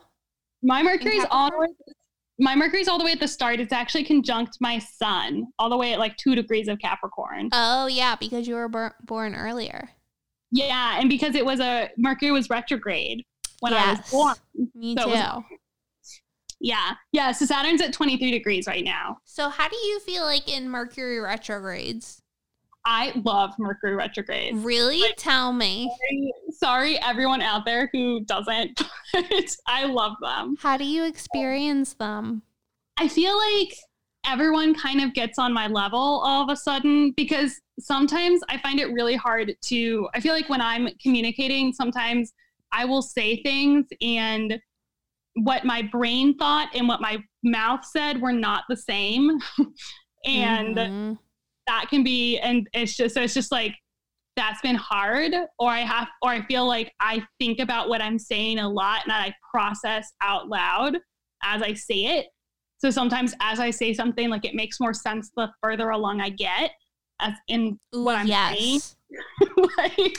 And so then I feel like when it's Mercury retrograde, everyone else is doing more of that, is being more reflective with their way of speaking. And so it's like, they understand me better, or we all like can communicate more easily. And so it just feels comfortable. I love that. I wish that was for me. I feel like I have massive tower moments like every Mercury retrograde. And they're always like for the best. Like whatever's out of alignment like really has to go. But it's always like extremely painful.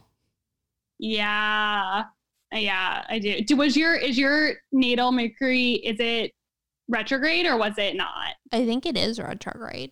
And my Venus is retrograde. Yeah, I'm with you. I have a lot of retrograde planets. Do you have Venus? You probably have the same thing, right?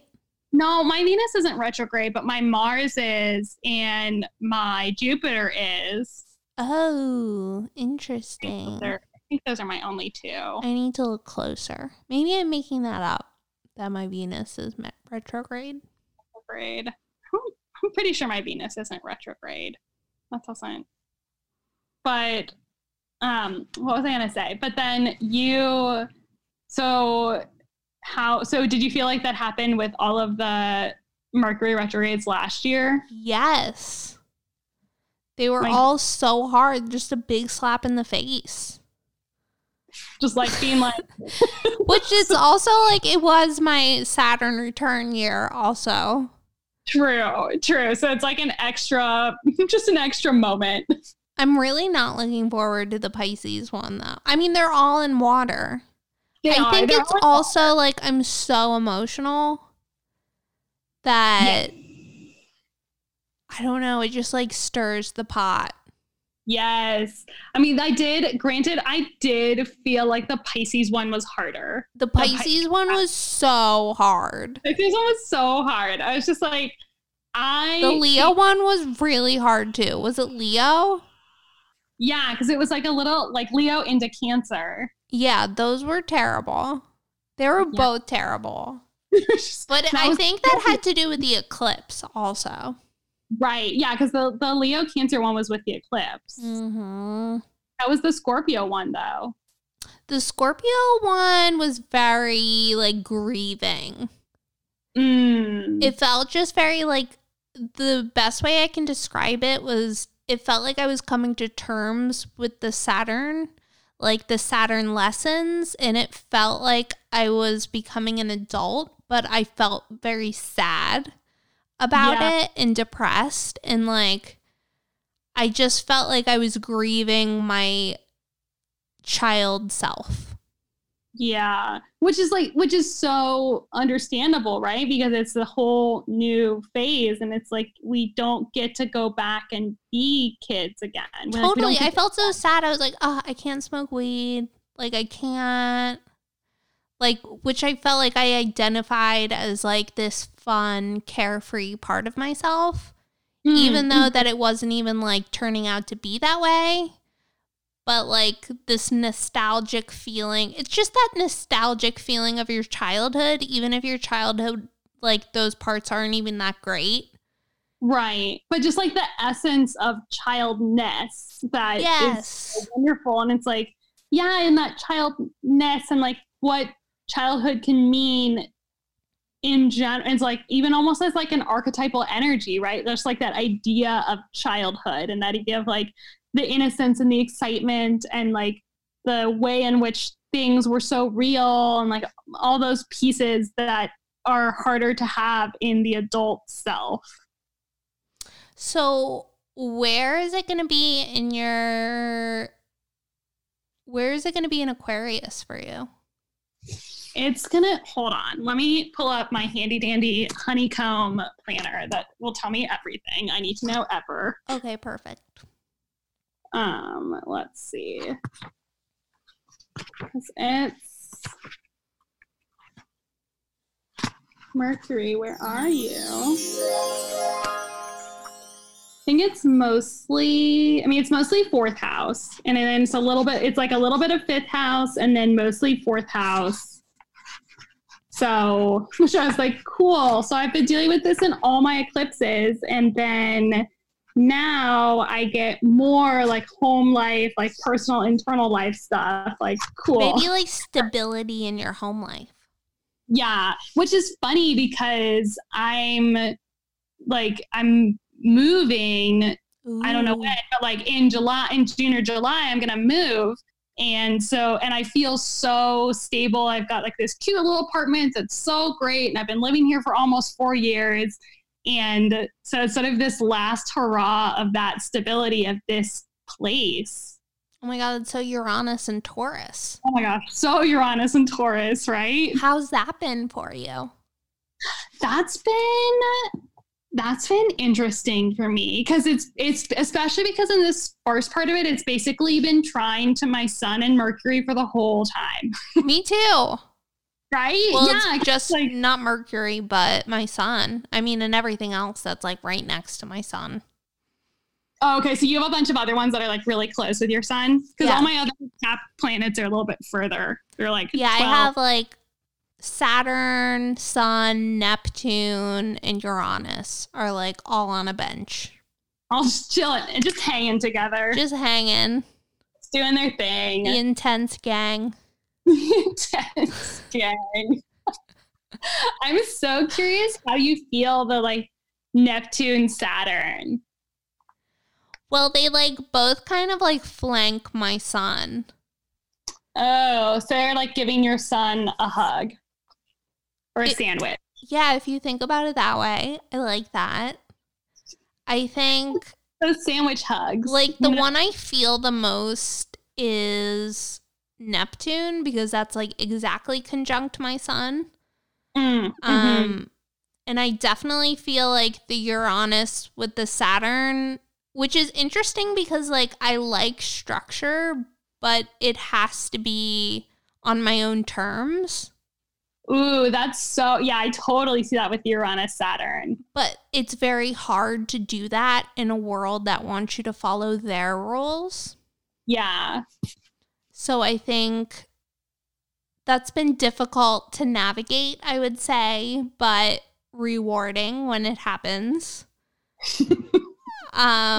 When there is success, yes. And I think like a big theme of my chart is trying to give like physical manifestation for all of these like intuitive and creative ideas, like that very like Neptunian ooh, yeah. Which energy. Feels very aligned with having this podcast and like having like an out in the world like tarot practice and an out in the world like podcast where you get to just talk about all this intuitive stuff? I would say so. It's like, yes. So how did you feel like with Uranus trining everything for you? I don't know. It's felt like a permission slip to let myself be more myself. And especially when that goes outside like the boundaries and the limits and the sense of like who society thinks I should be, or like who I should, how I should be, quote. I don't know. I kind of feel like it makes me think some about the aspect of being more and more out with my tarot practice in the world at the same time as also having like being a medical student and having all of that, kind of what we were talking about earlier, that can sometimes they can be at odds with each other from each side to the other, even though I think that they can really integrate so beautifully. And so it's sort of been this big permission slip to be like, yes, you get to be you in the way you are. And like, that is great. And that's important, and go for it. And like, shine that out in the world, and don't be worried about what other people say or think about that, and just do it. I love that. Like that big flowing energy there. Exactly. And to like, I feel like the retrogrades for me that have been about like going in and making sure like, okay, as I'm doing this out in the world, then where, like, what has felt good, what hasn't felt good, where have I like limited myself, where have I like, what kind of internal boundaries am I still struggling against, and to like work through that. And then going back direct again, it's like, okay, I did some of that work on that, and like, here's the next version. It's like, I edited that rough draft, and now here's like draft 2. So yours would be in your 7th house. Yeah, mine's in my 7th house. And so it's also like, it has definitely, I feel like it's definitely come up too with my partner, because like we started doing all of this, like taking, like having, like actually having a business together and like taking that out into the world. And that's been a total transformation of our relationship, and having to work out, like, he's a Taurus rising and a Scorp sun. And so also a lot of like intensity and doing things his way. And then I'm like, with all my Capricorn self, I'm like, here's how we're going to do it. And so like, so some butting of heads, which has been really good, because it's also helped us grow and like communicate about new things we didn't have to communicate about before. Oh my God, I love that. You're totally like making the best of it. That's our goal. There have been some headbutts, but you know, that's part of the process. Totally. I feel like mine has been like a lot of 6th house themes, because it's been in the 6th house, but then it's been like crossing. I think it's going to cross over my descendant next year. Ooh, that'll be interesting. That'll be very interesting. Very interesting. And I'm like, what sort of relationships are going to change? Because I do like so much like one-on-one client work. Yeah. So I don't know. We'll see. Yeah. And like, even, right, just like shaking up that aspect of the self relationship and the outward relationship, and how those can come together. And I feel like every time like it goes in and out of retrograde, it's been a very like tangible manifestation of getting a different like part-time hustle. Ooh, interesting. Like almost to the day. It's so interesting. Yeah. Oh, and have you felt it too with having Uranus trine your Uranus then, or has it not quite reached your Uranus? It did. It did the Uranus trine Uranus. Ooh, and how that was that? was around when I stopped smoking weed. Oh. So it like all completely changed myself. Yeah, all this like shake up energy and like total like revolution of who you are. Totally. And, like, yourself. Yeah. Yes. Oh, I think it's gonna trine my Uranus towards the end of this year sometime. And like, it was interesting because it was like a very hard transition, but I feel like so much better. Yeah. And it's like you kind of got into that next stage. And it was so quick. Like it happened like overnight. Which makes sense with the Uranus. It's like, right? lightning changes, like, here we go, new directions. And I was like, what is this thing going to be? And then it was like, boom. And like, here it is. This is what it's going to be now. Totally. Oh, how cool. I know. I love astrology. I do too. I think it's so fun to look at the transits and put them on your chart and be like, well, that explains why I was feeling this way. Or like, well, this is where this is coming through. And like, it's so interesting. And it's so cool how two people can have like such a similar chart. Yes. But then it manifests in such different ways. Yeah. Or the differences are like just enough that they're unique. But then like, I love, because I feel like I can totally see so much of myself in what you talk about in your chart. And then there's enough differences. It's like our Marses are probably pretty close to opposite. And so that's and just like the MC. Yeah, exactly. Like just those subtle shifts are like just enough that there's, like we can see each other in the chart, but there's like a unique spin on it. And I think that's why it's so important to get like your rising sign. Yes, it is. It is.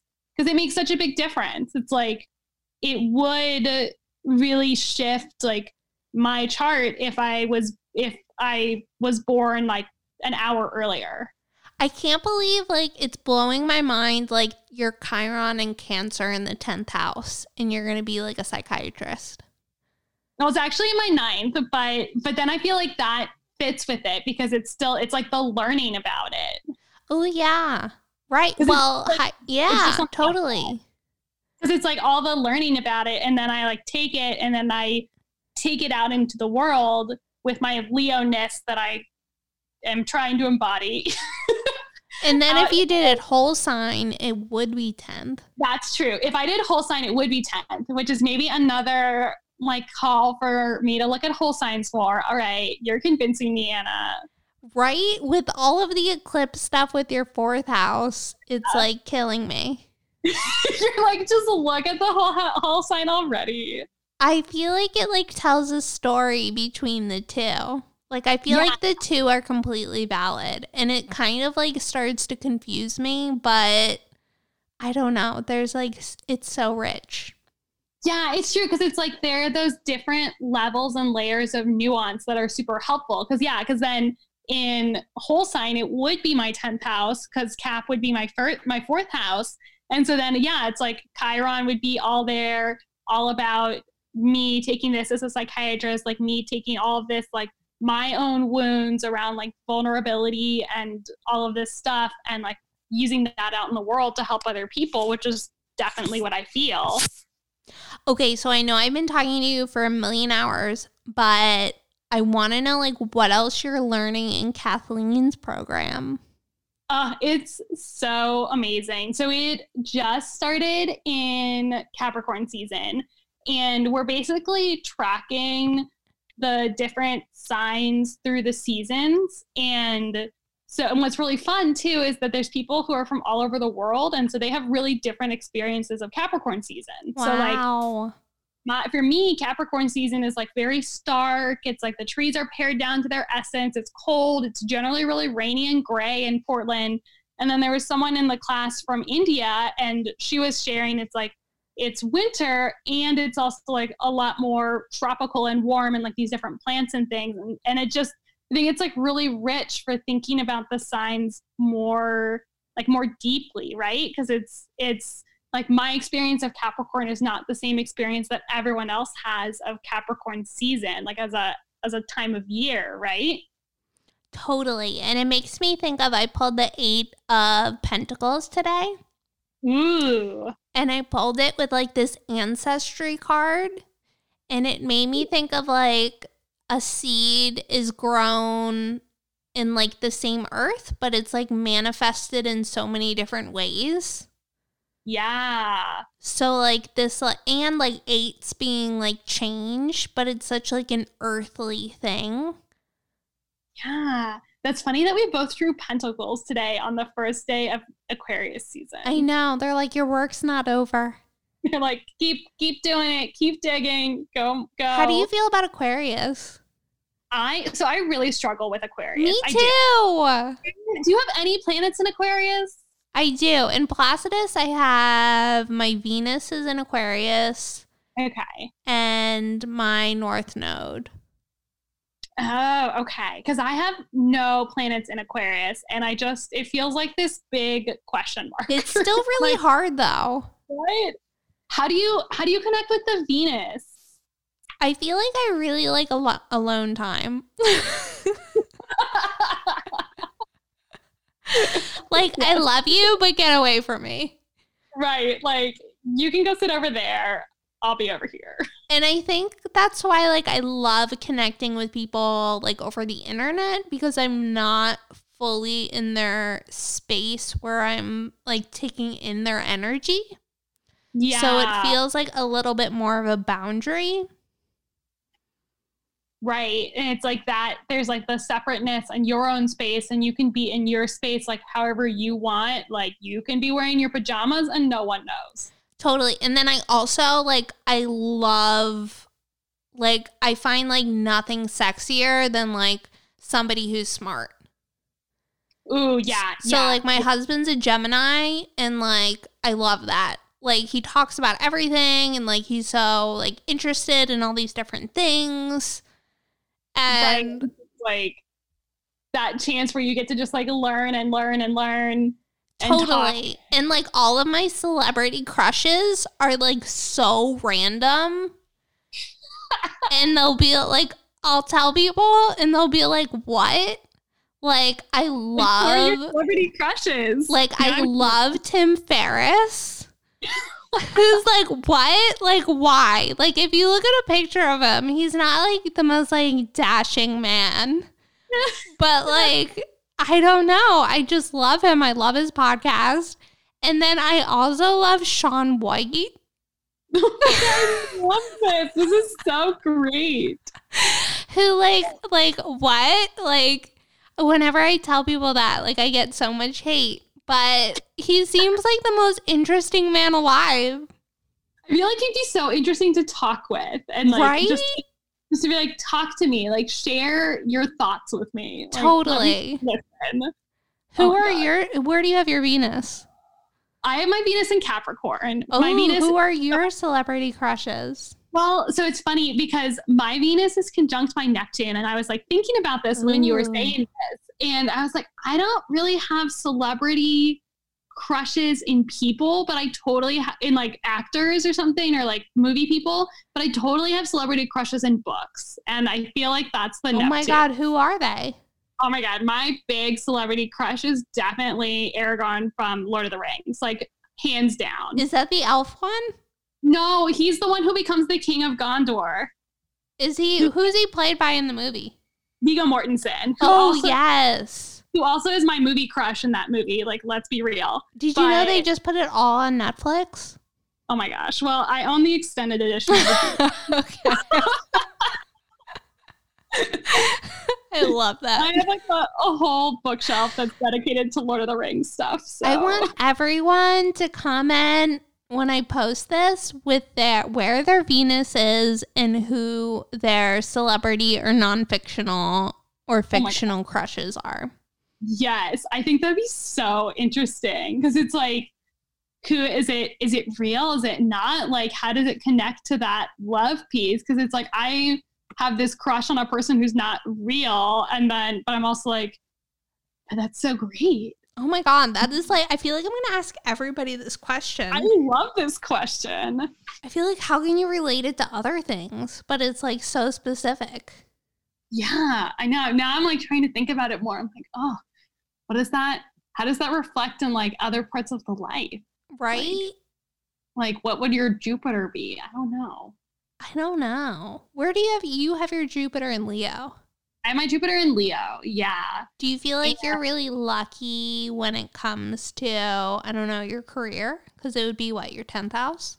Yeah, I feel like I've definitely had a lot of opportunities come up that were just like because I knew someone who knew someone, and then I got to like go do this internship or like go do this thing, and it was a lot of like luck and feeling like I was like in the right place at the right time. Ooh, I love that. feel like that has totally come through with my Jupiter and Leo. I Which have, I hadn't thought about till you asked me that. And then I was like, oh, yeah. I have mine in the 8th house, which I always like win contests. Really? Oh my gosh, I love that. Like all the time. Like, are you, so I'm totally one of those people who enters every contest on Instagram ever, and I never win them. Are you the person who just enters one and you're like, oh, look, I won? Oh, all the time. Oh my gosh. All the time. And I like, sometimes I like feel bad and I like stop entering because I'm like, Anna, like let other people win. Is yours retrograde? Do you know? I don't know. I need to check. I don't think so. Maybe not. I But think it's so full funny, though. full blast. Full blast, full steam Because ahead. it's like other people's resources. Yeah. So you're like, yes, I will take this free like tarot deck that I'm winning. Like, sure, I'll win these chocolates. Like, perfect. And it's never anything like a physical competition though. Like it's like things you can win. Right. It's like Sweepstakes. sweepstakes. Which totally feels like other people's resources for sure. Right? Because it's not on like my own accord. But that's great. That's like Yeah, it is fun.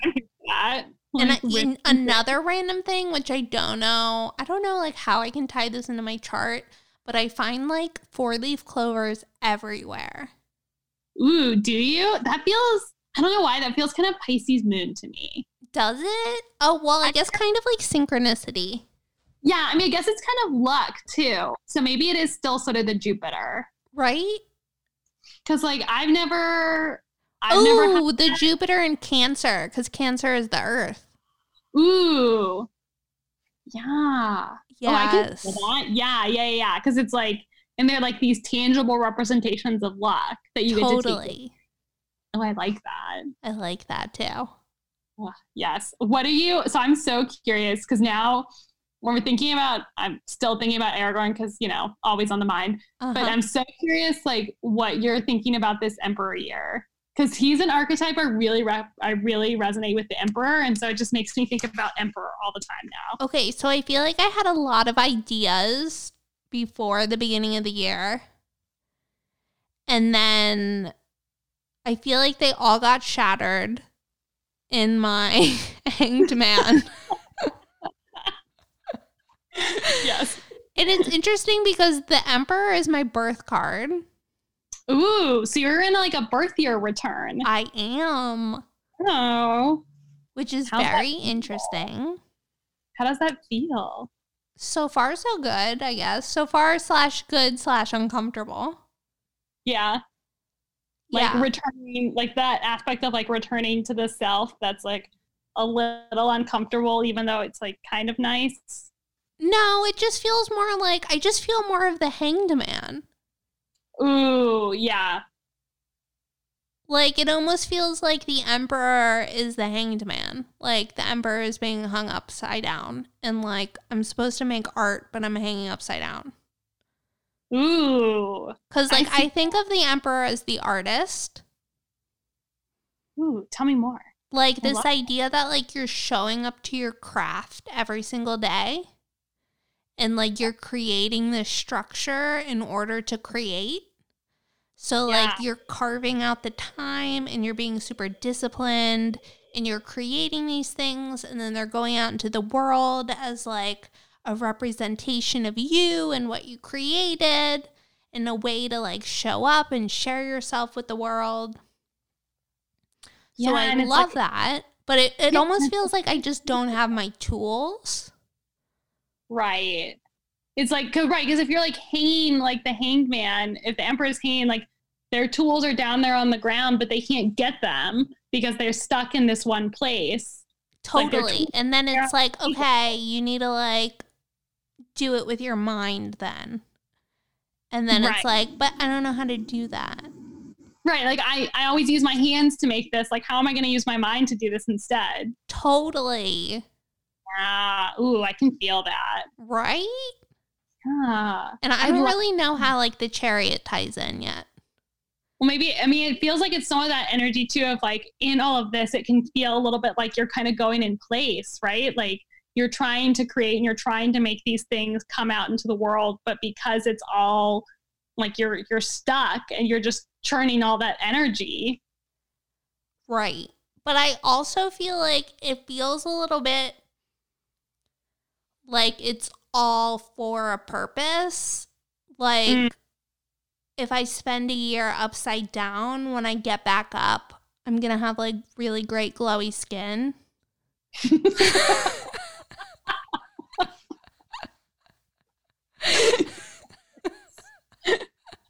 Like, I'm going to have great blood circulation in the face.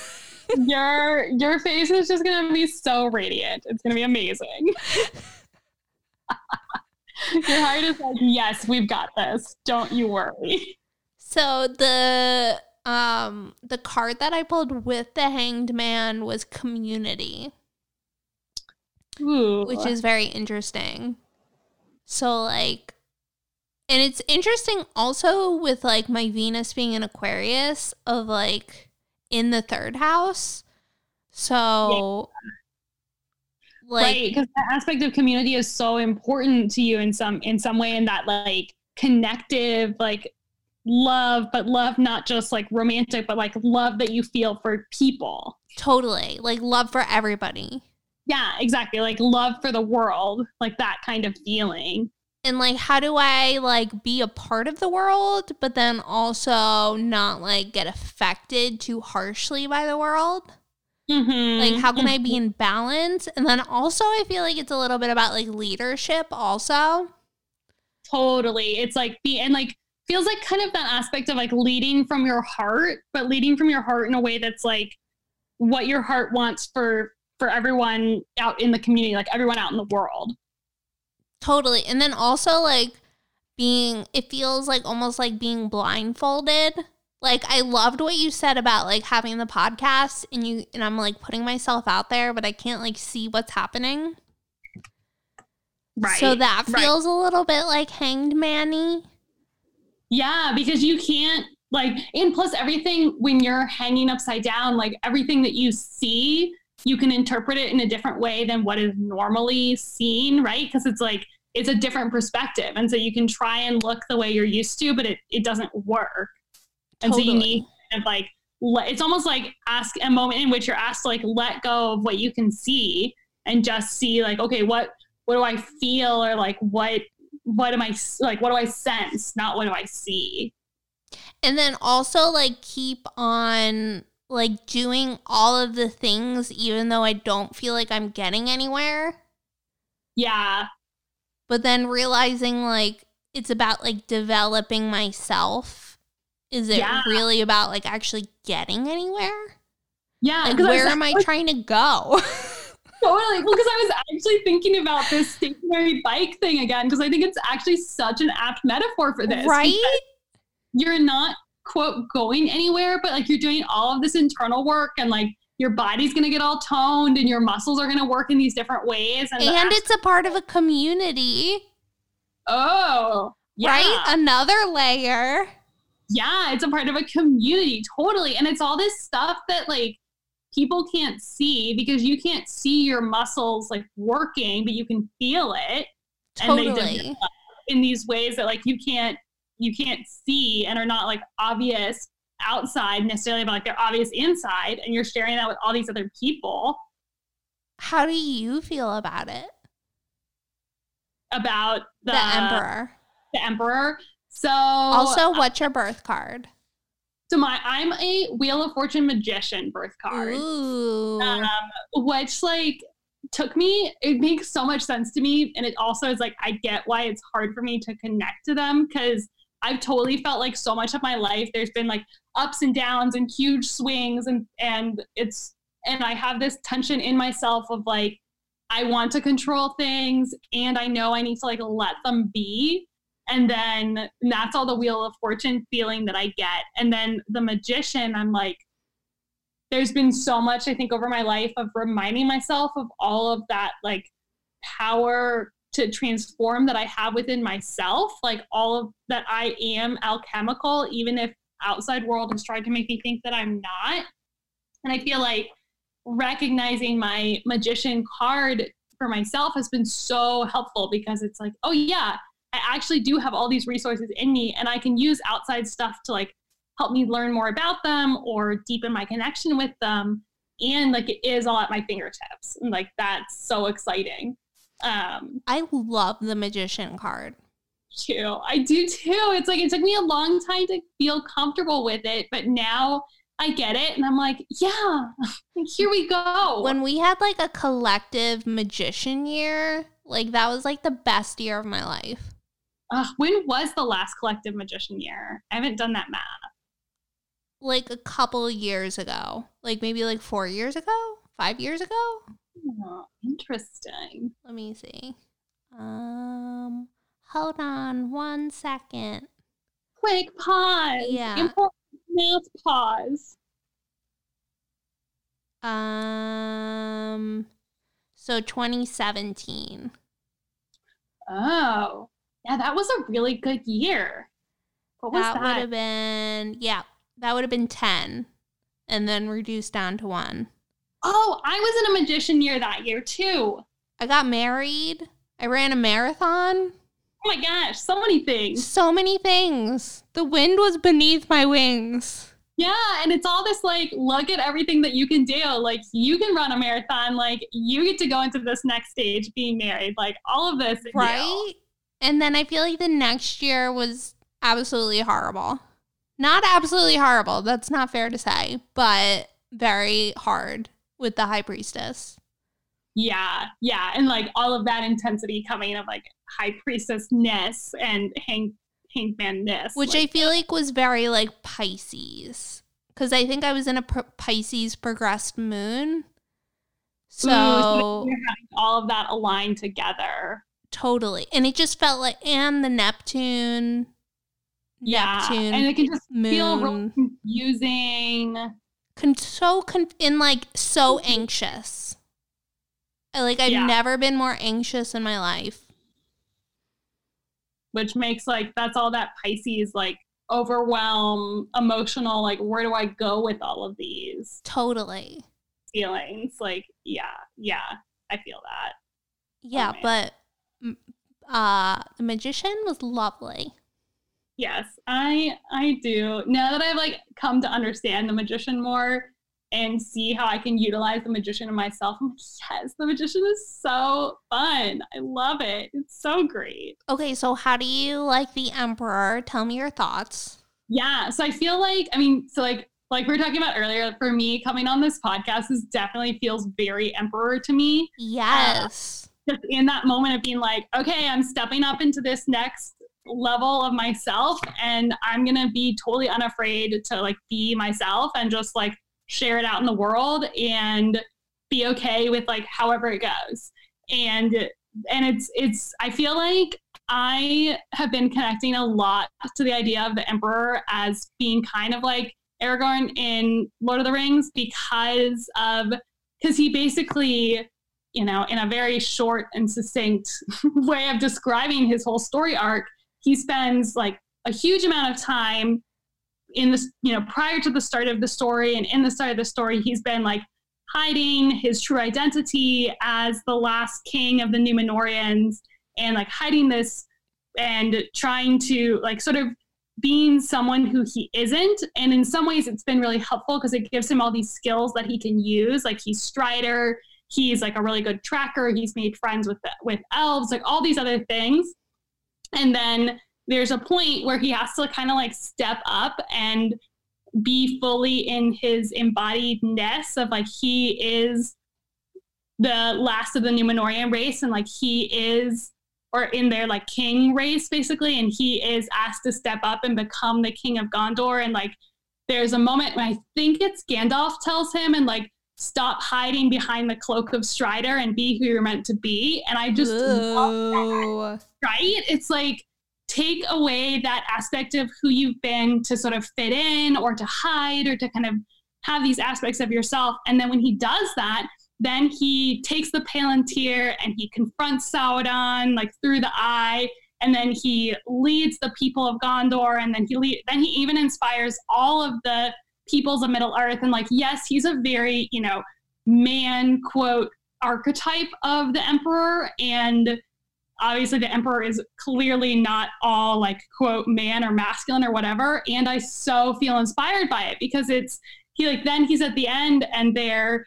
in front of the Black Gate of Mordor, and he inspires all of these men that are the representatives of the quote the free peoples of Middle Earth, and he tells them like there might be a day of shattered shields and a day where we forsake our brothers, but it's not today. Like today we fight, and then they charge upon the Black Gate, and feels like such an empowered emperor moment.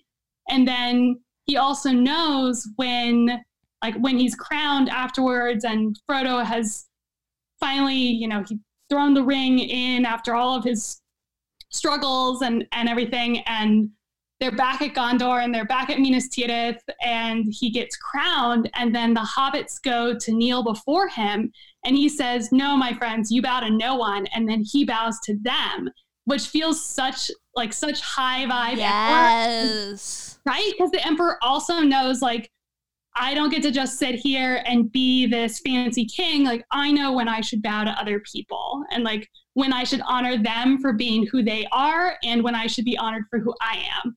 And so I'm so excited about that. Wow. Like, and that's what like a mini powerful story. Right? Isn't it? I'm like, I need to reread. Clearly I just need to reread The Lord of the Rings again for like the millionth time so I can soak up all these emperor vibes. Yes. Oh my God. And extract all of the good information for us. Right? Just like, that should be my new project is just archetypes of the tarot in The Lord of the Rings. I feel like taking that idea into like healing in the therapy and psychiatrists, like if you're able to like bring that idea to that field, like you're going to be so powerful to people. Because like so many times I've had therapists where it feels like there's this weird authority, and like it didn't feel like we were equals. Yeah. Where like it felt like I didn't have, like it wasn't empowering. Yeah. Yeah. I know what you mean. I know exactly what you mean. That sense of like, oh, I know the answer and I know like the right information and I'm going to give it to you. Totally. And then like somebody's better than the other person. Right. Like more evolved or like made it further down their path, whatever that means. Right. Totally. Oh my God. Yeah. I love that. Isn't that just like, and that's what I find, it's like so powerful because it's totally a recognition of like stepping up and being a leader. It makes me think a lot about that Venus and Aquarius, what we were talking about, like stepping up and being a leader. And you're not just doing it for yourself. You're doing it for like in community with other people. And you know, like this is my time where I step forward and I like put myself forward. And I also recognize when's the time when I put other people forward instead. Totally.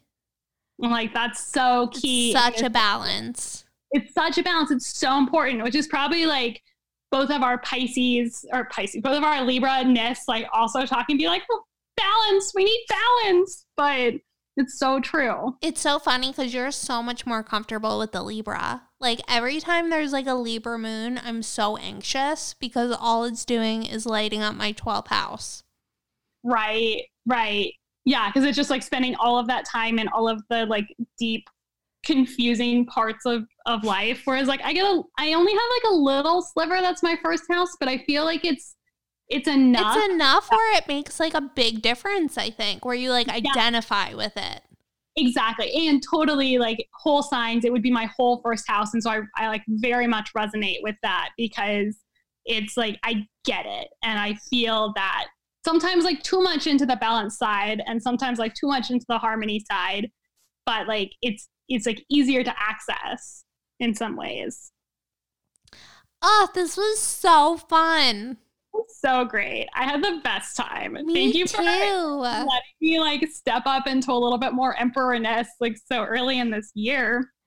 Oh my God, okay, last question, which I feel like you already answered, but if you had a crush on a tarot card, which one would it be? Ooh, a crush on a tarot card. Ooh, I like this. Who would it be? I actually think it would be the Emperor. Right? Totally. I think so too for you. Oh my gosh, it's totally the Emperor, because every time I look at the Emperor, I'm like, yeah. Yes. Me? Like, yes, please. I love that. Would be your tarot crush. The first thing that comes to mind is the death card. Ooh. So intense. So Scorpio. So Scorpio. So Scorpio first house. I love it. Right? Oh my gosh. Just like, I don't know. I mean, that's pretty great though. Like the Grim, the like sexy Grim Reaper. Yes.